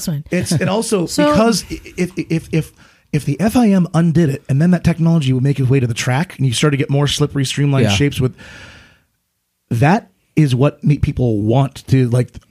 That guy, the track bikes got the fastest bike. I want that. I want that. That makes its way down to the street. Drives bikes. The technology all the way. All right, I have another question. If the FIM would revert that, we could have so much cool stuff, and it would double your efficiency. You could get people, this bike doesn't have range 150 miles, 300 miles, because it's all of a sudden a streamlined body shape. Right. People would love that. Come on, FIM. The misfits are calling you. Are you done whining? You asked me here as an expert, Liza, so I'm giving my expert opinion. I know. I have another question. So we were just talking about how all things being the same in the industry, that I'm just wondering if somebody was to come out with an electric motorcycle that costs $100,000. Although those exist. Could it be a bike that meets all the things the public wants? Could it be a bike that can go 200 miles on a charge that's charged in 5 minutes? Or are we bound by technology right Physics now? Is physics, isn't it? That's what I'm saying. Right now, lithium-ion chemistry is that really money hurts. Not an issue. I'm saying, could they make a bike? Sure, but you replace the battery pack every 500 cycles. Yeah. Oh, okay. Because it's just you've fried it. That'll be $20,000 to do that, probably. Yeah. Okay. So, because that's the other thing is the money. It'll wear it out super fast. Yeah. Because you got. What's an average Energica or Zero now, like 20? Low to mid 20s. Low to mid 20s. So then you also have people trying to come out with these the Livewire, the Zero $5,000 right. That's where the Saunders Metacycle tried to come in. They ended up coming in at 65, but they promised 5 at the start, and they had a lot of trouble following up. So it's here, now we're back to one more thing actually that I really like in this area that we're going to is I think it's really cool is because these are so damn simple, motor, inverter, battery pack, there's a big DIY crowd out there. Yeah. And there's a lot of great YouTube videos of people just taking the time to learn, I can get racks of battery cell holders and I can wire them. I can put them in series and wire them into a BMS. And I can get this controller, the ASI BAC 8000. That's a really powerful inverter. And I can get this motor from QS's hub motor. And I've got this old 1974 Honda frame. And I can stuff it all. And my God, I've built my own motorcycle that I can go and get groceries on. And people, they get super excited. They get super jazzed about it. They're not like super high performance, but it's something that they have done. They feel super accomplished doing. They've made their own electric motorcycle. Sounds like the start of motorcycle in general, back when they were converting bicycles. We're in the frontiers, my friends, and I absolutely love watching these enthusiasts. A lot of them don't know what they're doing. A lot of stuff are doing stuff very dangerous. Okay, fine, live and learn. Hopefully, don't hurt yourself or anyone else. But there's all sorts of great resources out there to learn this. There's a forum called Endless Sphere, endless-sphere.com. And that's the go-to DIY electric motorcycle forum, and it's a great learning resource. I think the better analogy actually is the analogy. I think from what I know of motorcycle history, there was a bunch of people making stuff in their garages. Yep. And Harley then the and technology Davidson, yes. matriculated up through, and then all of a sudden Harley grabs it, and Triumph grabs it, and Peugeot grabs it, and all these big, and it becomes more, and then they sort of exponentially bring it to the next level and bring it to the masses and drive the cost down.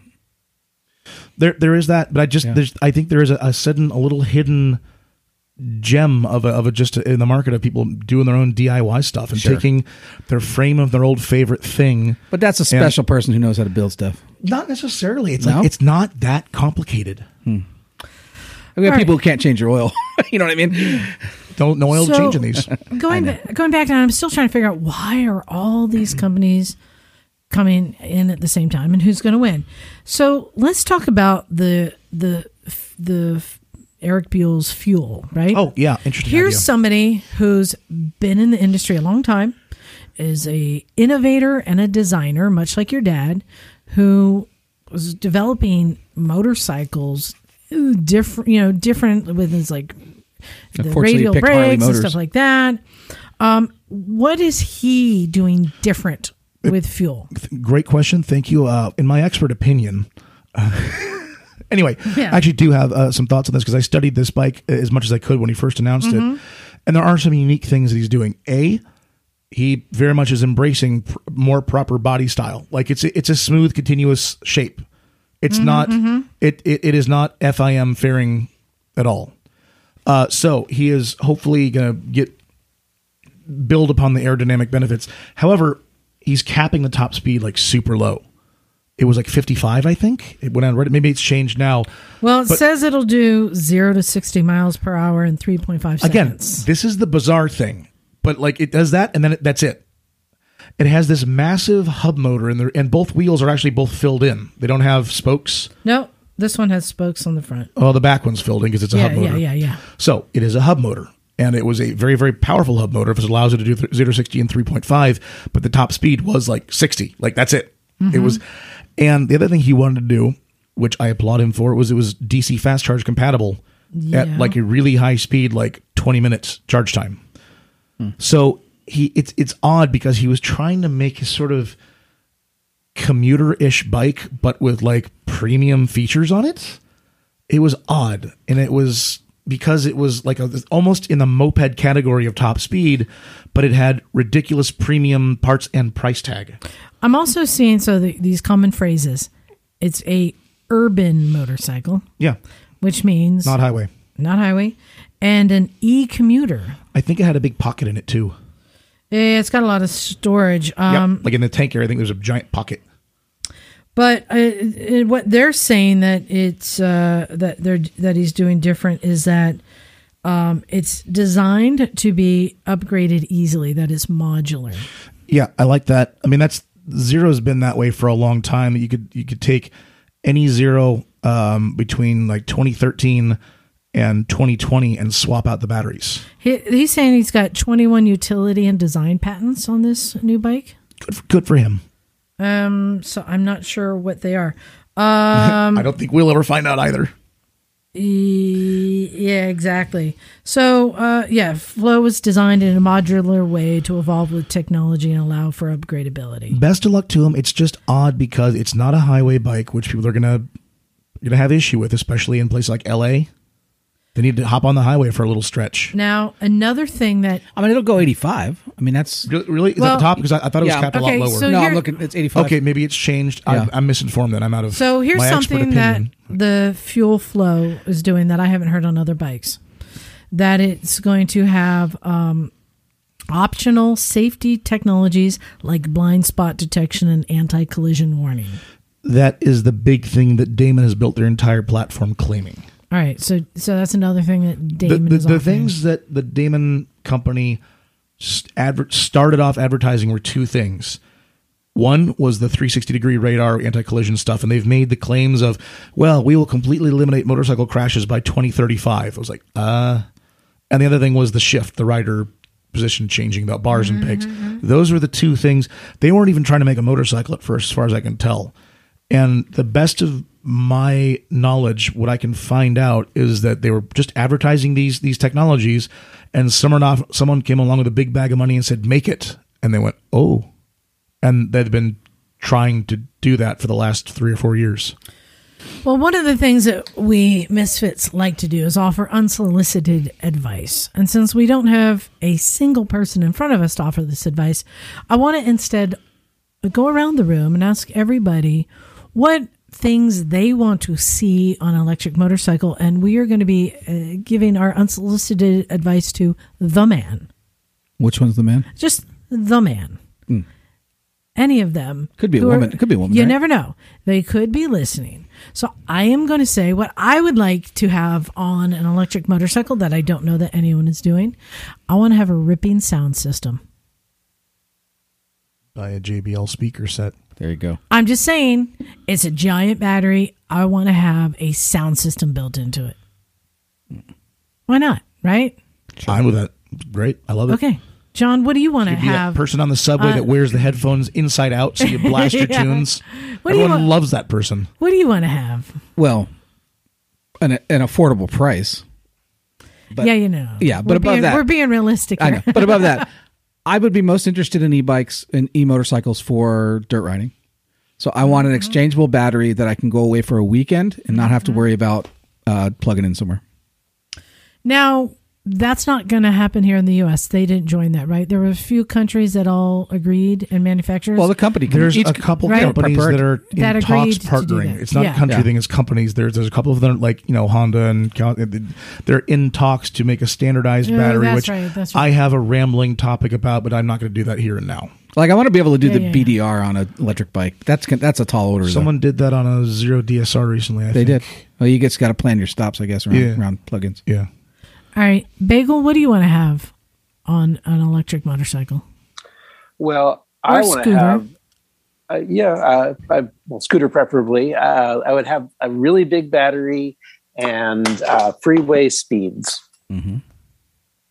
That's what I want. All right. Bagel! I'm trying to shut it down because it's just a lost cause at this point. Okay, well... and I want to have, to go with that sound system, here's what I want to have. I want to have programmable sound effects, right? You can make your electric motorcycle sound like anything through those speakers. Ooh, I wouldn't mind to sound like a Jetsons car. There we go. See what I'm saying? You can have different. Mine would be the motorcycle from Excite Bike, the NES game.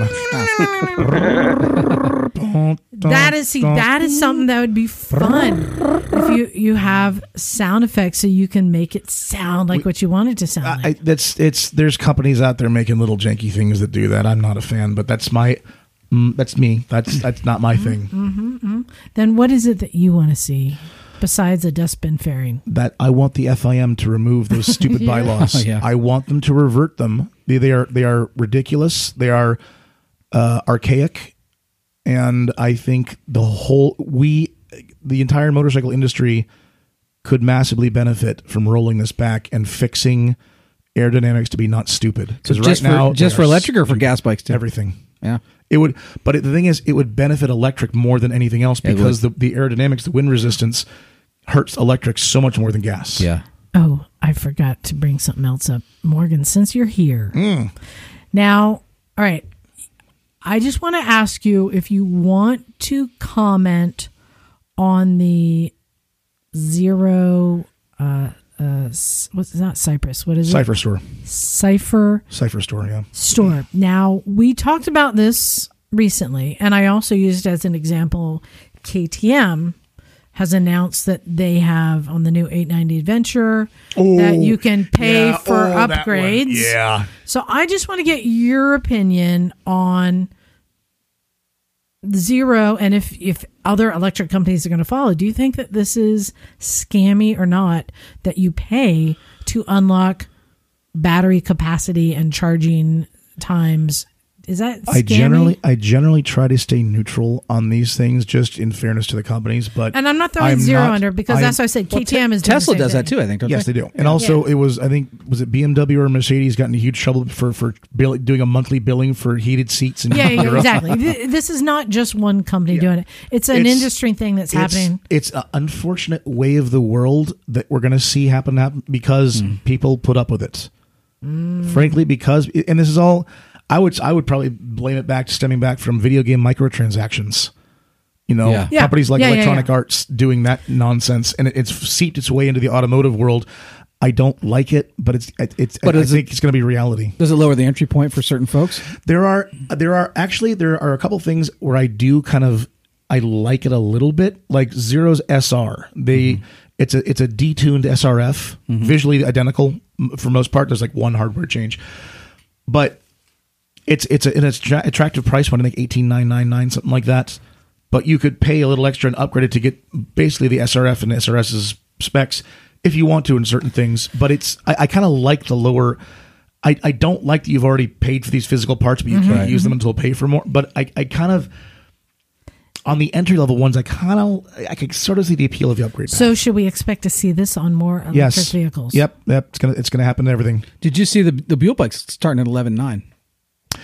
If he makes them, good for you, Eric. I hope so. I mean, that's quite a bit. What was the battery capacity? 12? Yes. I just guessed that. I had no memory whatsoever. Yeah. Okay.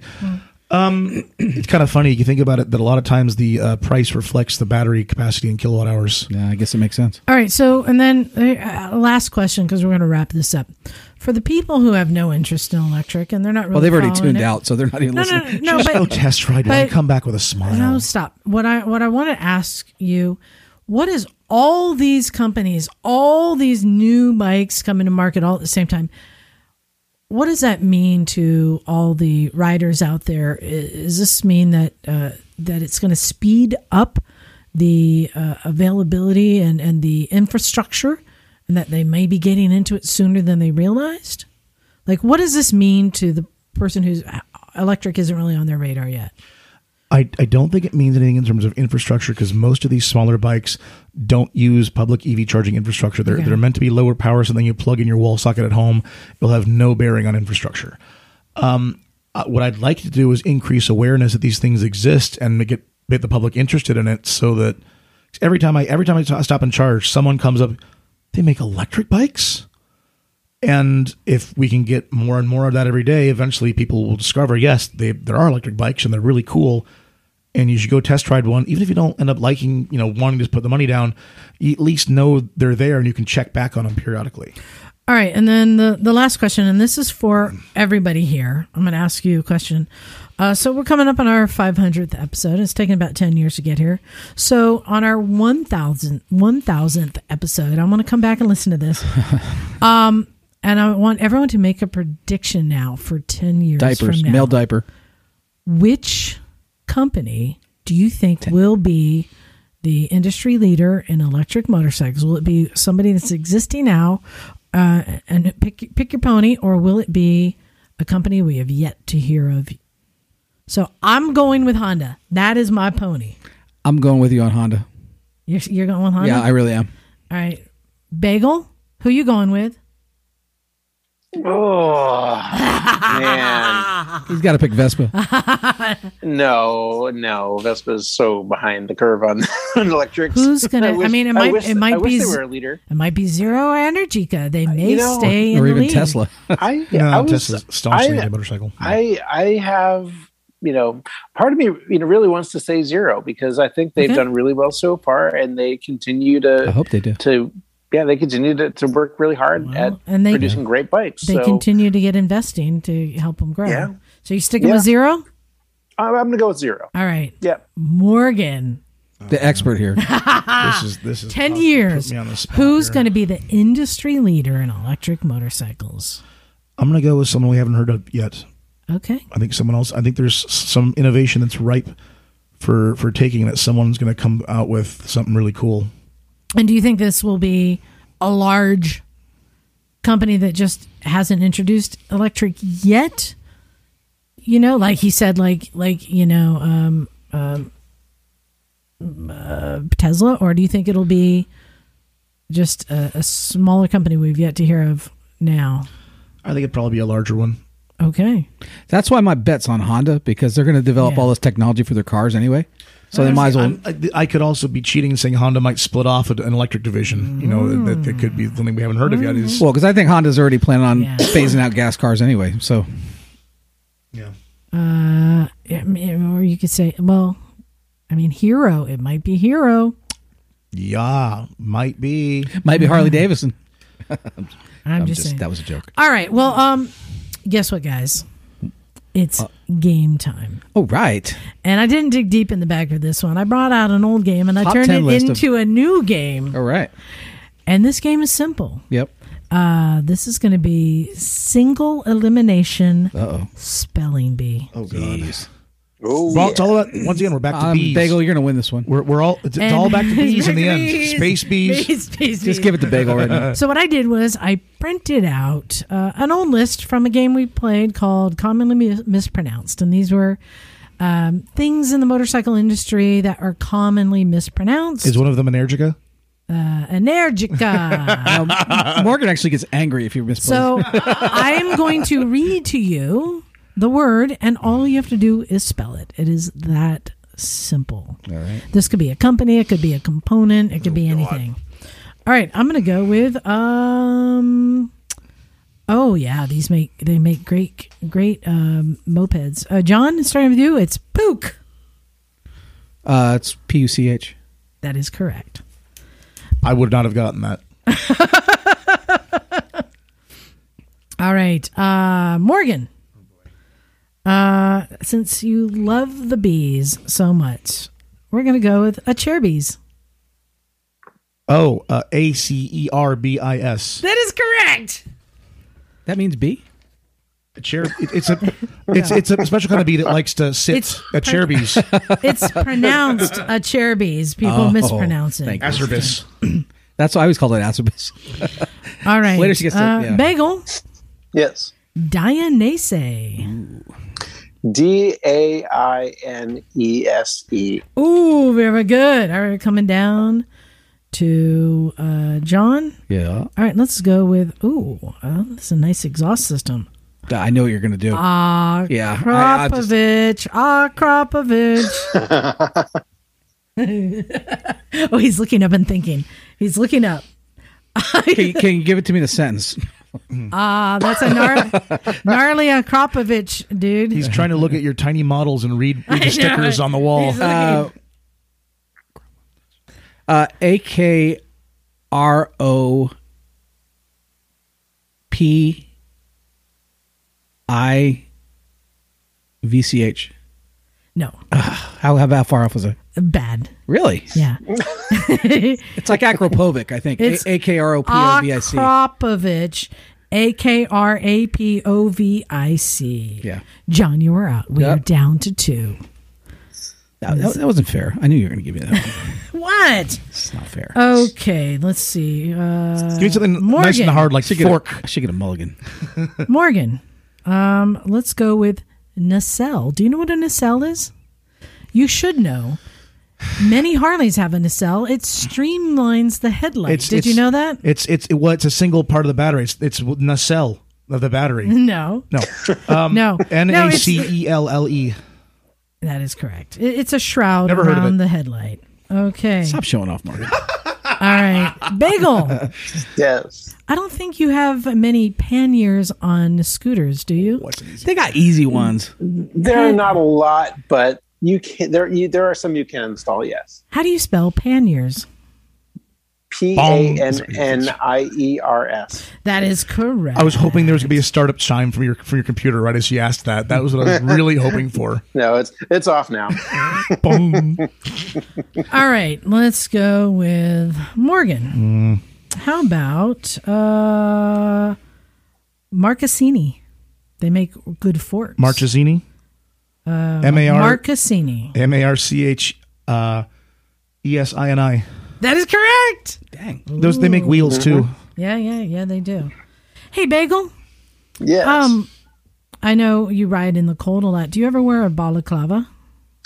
I've tried it once or twice, but I found it kind of uncomfortable, so I didn't bother wearing them. Yeah, but ninjas love them. How do you spell balaclava?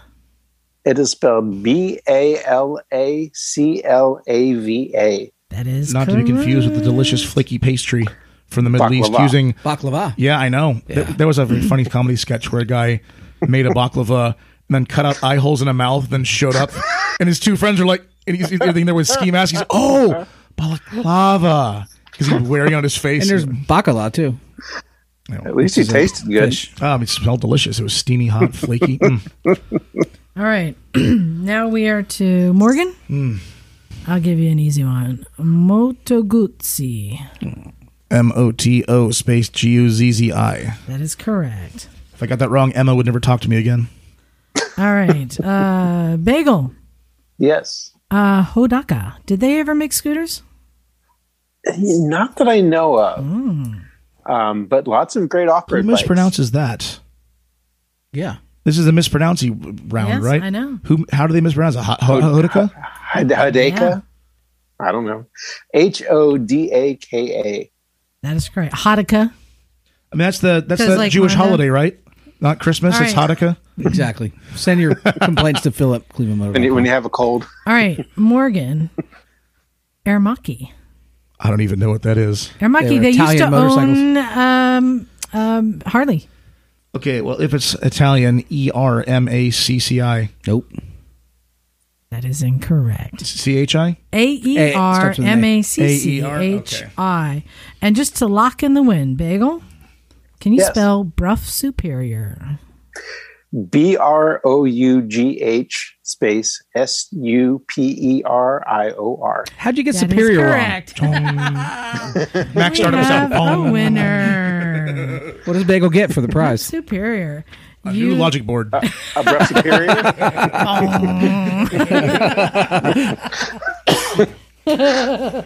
No. We just have a couple emails. So let's see. John, you want to read one, or should I give it to him? Well, you're the boss, girl. Yeah, but he's got that great radio voice. Oh, I'll do it. Give it to Morgan then. All right, Morgan. Here, I've got a voice made for oil painting. Read this one. Sorry, Bagel. There's only two. I didn't send you one yet. Oh, it's okay. This one is from Chris. He says, "Hey there, peoples. Massive follower of your Motorcycles and Misfits. In particular, Emma's knowledge is fantastic. Just finished listening to podcast 486 back in August, as I quite often will re-listen. The Africa Twin Heritage conversation was awesome. I'm an 80s motorcycle nut. We were talking about, the heritage of bikes today. And he says, however, the reference to the XLV 750 I thought was the rather soft shaft drive version with a red engine, and the Africa Twins were the initially XRV 650 and then the 750. Feel free to roast me on the podcast if I'm wrong. Keep up the awesome podcast and YouTube channel. See us from New Zealand." Chris. I could have had an accent letter that you could. Yeah, I could have read know. an accent letter. I'm sorry. You could do the accent in next one. And he sent 2 pictures of Africa Twins. Now, I don't know the difference, and part of that is because I do know that like other countries got Africa Twins that we didn't get here. Yeah, I know that like Australia still. Australia. Yeah, they're getting bikes. Africa Twins. So coming from New Zealand, it may be we something. didn't get the run with the red engine. There's no way. Yeah, it may be something that we didn't get here. Africa Twin. It's pretty neat to do with You just needed to do it, didn't you? Corner. Yeah. So thank you for sending that in, and I love the red one's cool looking though. The red one is. It looks like a cool looking with that red motor. It looks like an XR650, but I'm for reference. She's showing me a small printout from 10 feet away. Hold on. That I'm supposed. No. It's okay. It's better this way. If I act a martyr. Oh, she's wadding up and throwing it at me. There you go. I sent it to you. Okay. Look at it. She very thoughtfully crumbled it up. So now, what do you think? The red engine, that is cool. Yeah, it is. Probably doesn't hold up well, 30 years later in terms of like whatever they painted it with. Yeah, it's silver now. Yeah. I don't know, but it's cool. Thank you for sending that in. All right, what do you have there? All right, message called Fuel Filters. It's from Cafe Moto X. Yes. This is not a question. This is an idea of a service item you may wish to discuss to educate and inform people on. Del Boy's Garage just posted a video on replacing a fuel filter on a Triumph Bonneville. I had absolutely no idea such a thing existed. I looked at my Yamaha FC07 user manual, and I see no mention of it. I recently started using VP Racing Fuel Stabilizer and Fuel System Cleaner, so I hope that's enough. But I guess this is something I'll have to check when purchasing bikes now. Though I wonder if this is only on Triumph and Harley bikes, and only on a subset of them. And then there's a YouTube link. Yeah, so this was something I really, really appreciated, that email, because it made me think, wait, fuel filter. I'm like, what? Do my bikes have fuel filters? My non-carburet, my fuel injection bikes don't. Well, maybe in the gas tank they might. My KTM 990 has pouch filters in the gas tank that you can't replace, and you have to remove the tank and the fuel pump and all this stuff. It's really complicated. It's not an inline fuel filter like we're used to. But here's an interesting thing. I was hanging out with Jim yesterday, and he was doing some maintenance on his Sierra 450 XL, whatever it is, right? And he's going through the book, and it says, inspect your fuel line at this mileage, inspect or replace your fuel filter. And I was like, interesting. Now, his is a performance bike often used for racing, so they're recommending that you replace it pretty often. And I just went, oh wow, that's interesting. Does my Africa Twin have one? I don't know. Are they, if it's fuel injected, it's not an inline filter like we're used to, right? It's probably a whole new system like my KTM has. And it made me just start thinking, is this yet another thing much like brake fluid that people don't think about replacing as often as they should? Well, if only Emma was here. Well, brake fluid, we know it loses efficiency slowly, so you don't notice that you're losing braking. Right. And a fuel filter, I'm wondering if it's possible that it is also losing efficiency slowly, so you're not getting the fuel supply you need. I suspect also, if people don't know it exists, they're not checking it. Yes. Well, I suspect on a modern bike, you would get an error code if the fuel efficiency went down. The fuel flow efficiency went down. I have a distinct memory of my childhood in the 90s. Yes, I know. When we'd go to auto shops or car parts stores before they were actually all AutoZones or O'Reilly's or whatever. We had a local car parts store, and all of them always had at the counters little 25-cent little fuel filters you could buy. They still do. Okay, that's my distinct memory. That's all I could think about this whole time as I was reading this and we were talking. I was like, it's got a black top, a clear thing, and there's a kind of a star-shaped filter. Mm-hmm. That's all I was thinking about. So they still do that. Okay, is that kind of the thing you'd add on? Well, and you put it in your cars too. They're really common in cars, right? Particularly with carburation. I don't think with fuel injection. Yeah, Bagel, is this a common thing on the Vespas? Well, the modern Vespas have one of those little pouch filters built into the fuel pump, but that's the only filter I think they've got. Vintage Vespas have there's a little filter in the float bowl where the fuel inlet comes into the carb, but that's about it. Just like a little screen, sort of like a disc at the top of the float bowl. So, do our KLRs have this? See, you're thinking too, and this is why I said I really appreciate this email, because it got me thinking. Oh shoot, this is something I really haven't. I'm pretty sure we all bought those little filters from the gas station, not the gas station, the car parts place, and spliced them into our lines. I have little hose clamps. I have memories of that. I know it's an old bike, but when I was working on that CX500 Turbo, it had an inline fuel filter. There is an OEM replacement filter for a KLR. There we go. Are they mesh or are they paper? No, they're the old school inline ones. Yeah. Were they made out of Usually it's a paper. Yeah, it looks like paper inside. Yeah. I've seen the metal mesh ones sometimes that, yeah. meant to get particulates out, I suppose. So, yeah, thank you for bringing this up. And this is something that, now I need to go out there. We need to start checking all of our fuel filters. Yeah, check mine. Yeah, it's definitely got me thinking. Now you've got me worried. I got to go check my electric bike for the fuel filter. Yeah. I know. Now John's like, well, yeah, I might retract my statement there. I'm not sure. Yeah. You don't want any dirty electrons. No, there this is the worst. Your electrical system. Oh yeah, it fouls up the steam tubes. Yeah, I don't think the KLR does. In second, interesting. I mean, KLRs. I think of KLRs as the analogy of an AK-47. Well, they're basically they're kind of loose tolerances, and they'll run, and you can put another part on it from another KLR, and it'll work. Well, the Gen 2s are carbureted, so that's why I was thinking that it might have them on. Yeah, most likely it has a little filter around the inlet on the fuel tap. One of those little sort of like a copper brass filter. Yeah. A little mesh thing. I don't know that the KLR will care if it's dirty fuel. It's a KLR. Carburetor's a carburetor, though. It'll probably just eat it and eat that the exhaust, and And and then also a lot of these newer bikes have these pouch systems in the tank. I'm pretty sure. Oh, the Africa Twin. I had a recall on that. On the red motor? No, I had to take that. I remember I had to take it in. There was a recall on the fuel filter that could cause the bike to stall suddenly. And I had to take it in because I have to take the tank off and go into the tank to do that. So, yeah, these are not simple things. And I really haven't looked at the maintenance schedule. It looks like my Triumph has one. We're all just like, go figure. Whoa. There's a fuel pump filter strainer.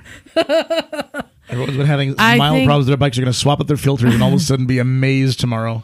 Yeah, now I'm thinking about my vacuum cleaner. Last time I changed that filter. Oh, you've got to change that. Come on. Please, God, Liza, for the sake of check your dryer lint trap. There's a lint trap.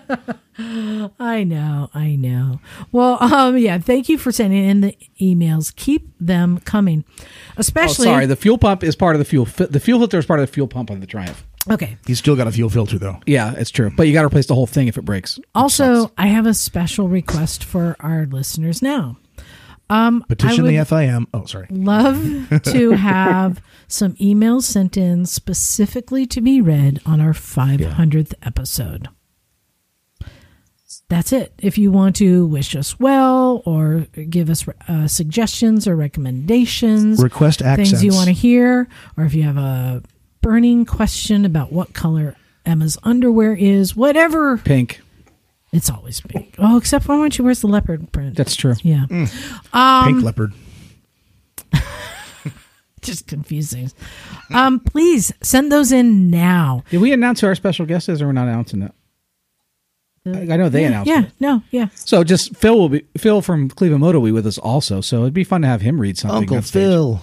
Yeah. So send your emails to motorcyclesandmisfits@gmail.com. If you want to use the old email address, recyclemotorcyclegarage@gmail.com. I still check that. They both are good. It all gets to me. But yeah, have those come in. I need to pick out just a couple of the best ones.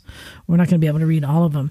But the 500th, I came up with a game that we're going to be playing that I'm really excited about at that. I'm excited to see Bagel is coming in. Oh, lovely. Yes.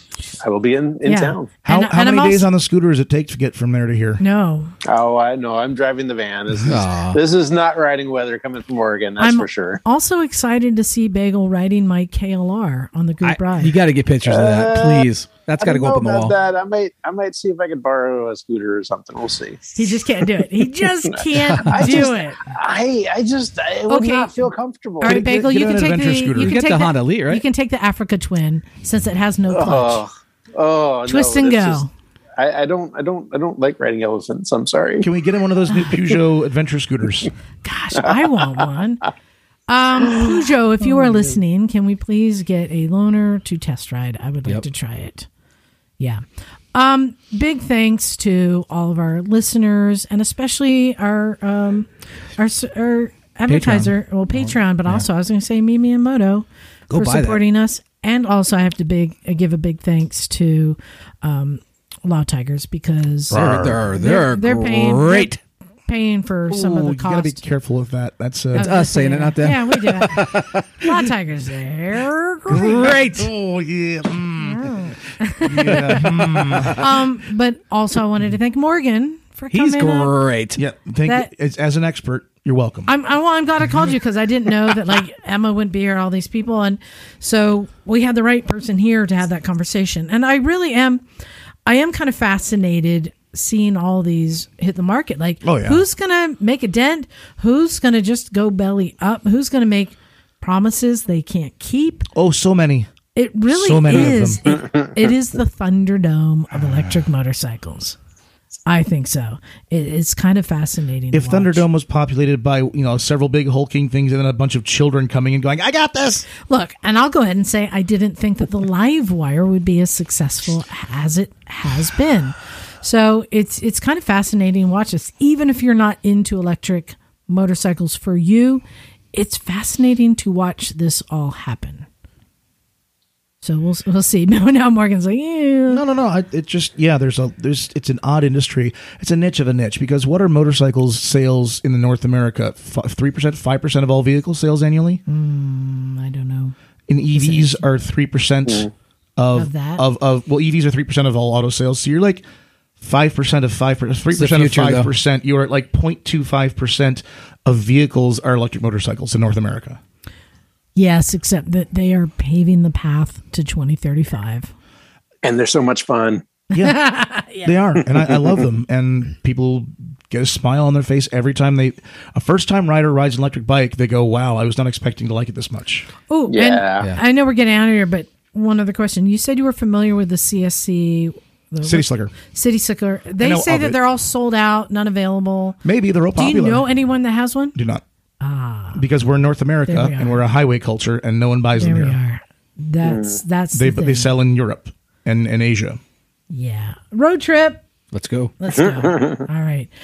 Big thanks to everyone, for our listeners for sticking here. Mm-hmm. You guys ready to get out of here? Happy Thanksgiving. We got to go out into petition the FIM. Frigid cold. It's oh my god, is it 50 to 52? Oh no! Gosh, I'm so glad I drove today. Try 26. We got bagel. Last night. You're not here. Doesn't matter. True. I was 600 miles to your north. All right. 56 degrees. Oh god. Oh no. Oh.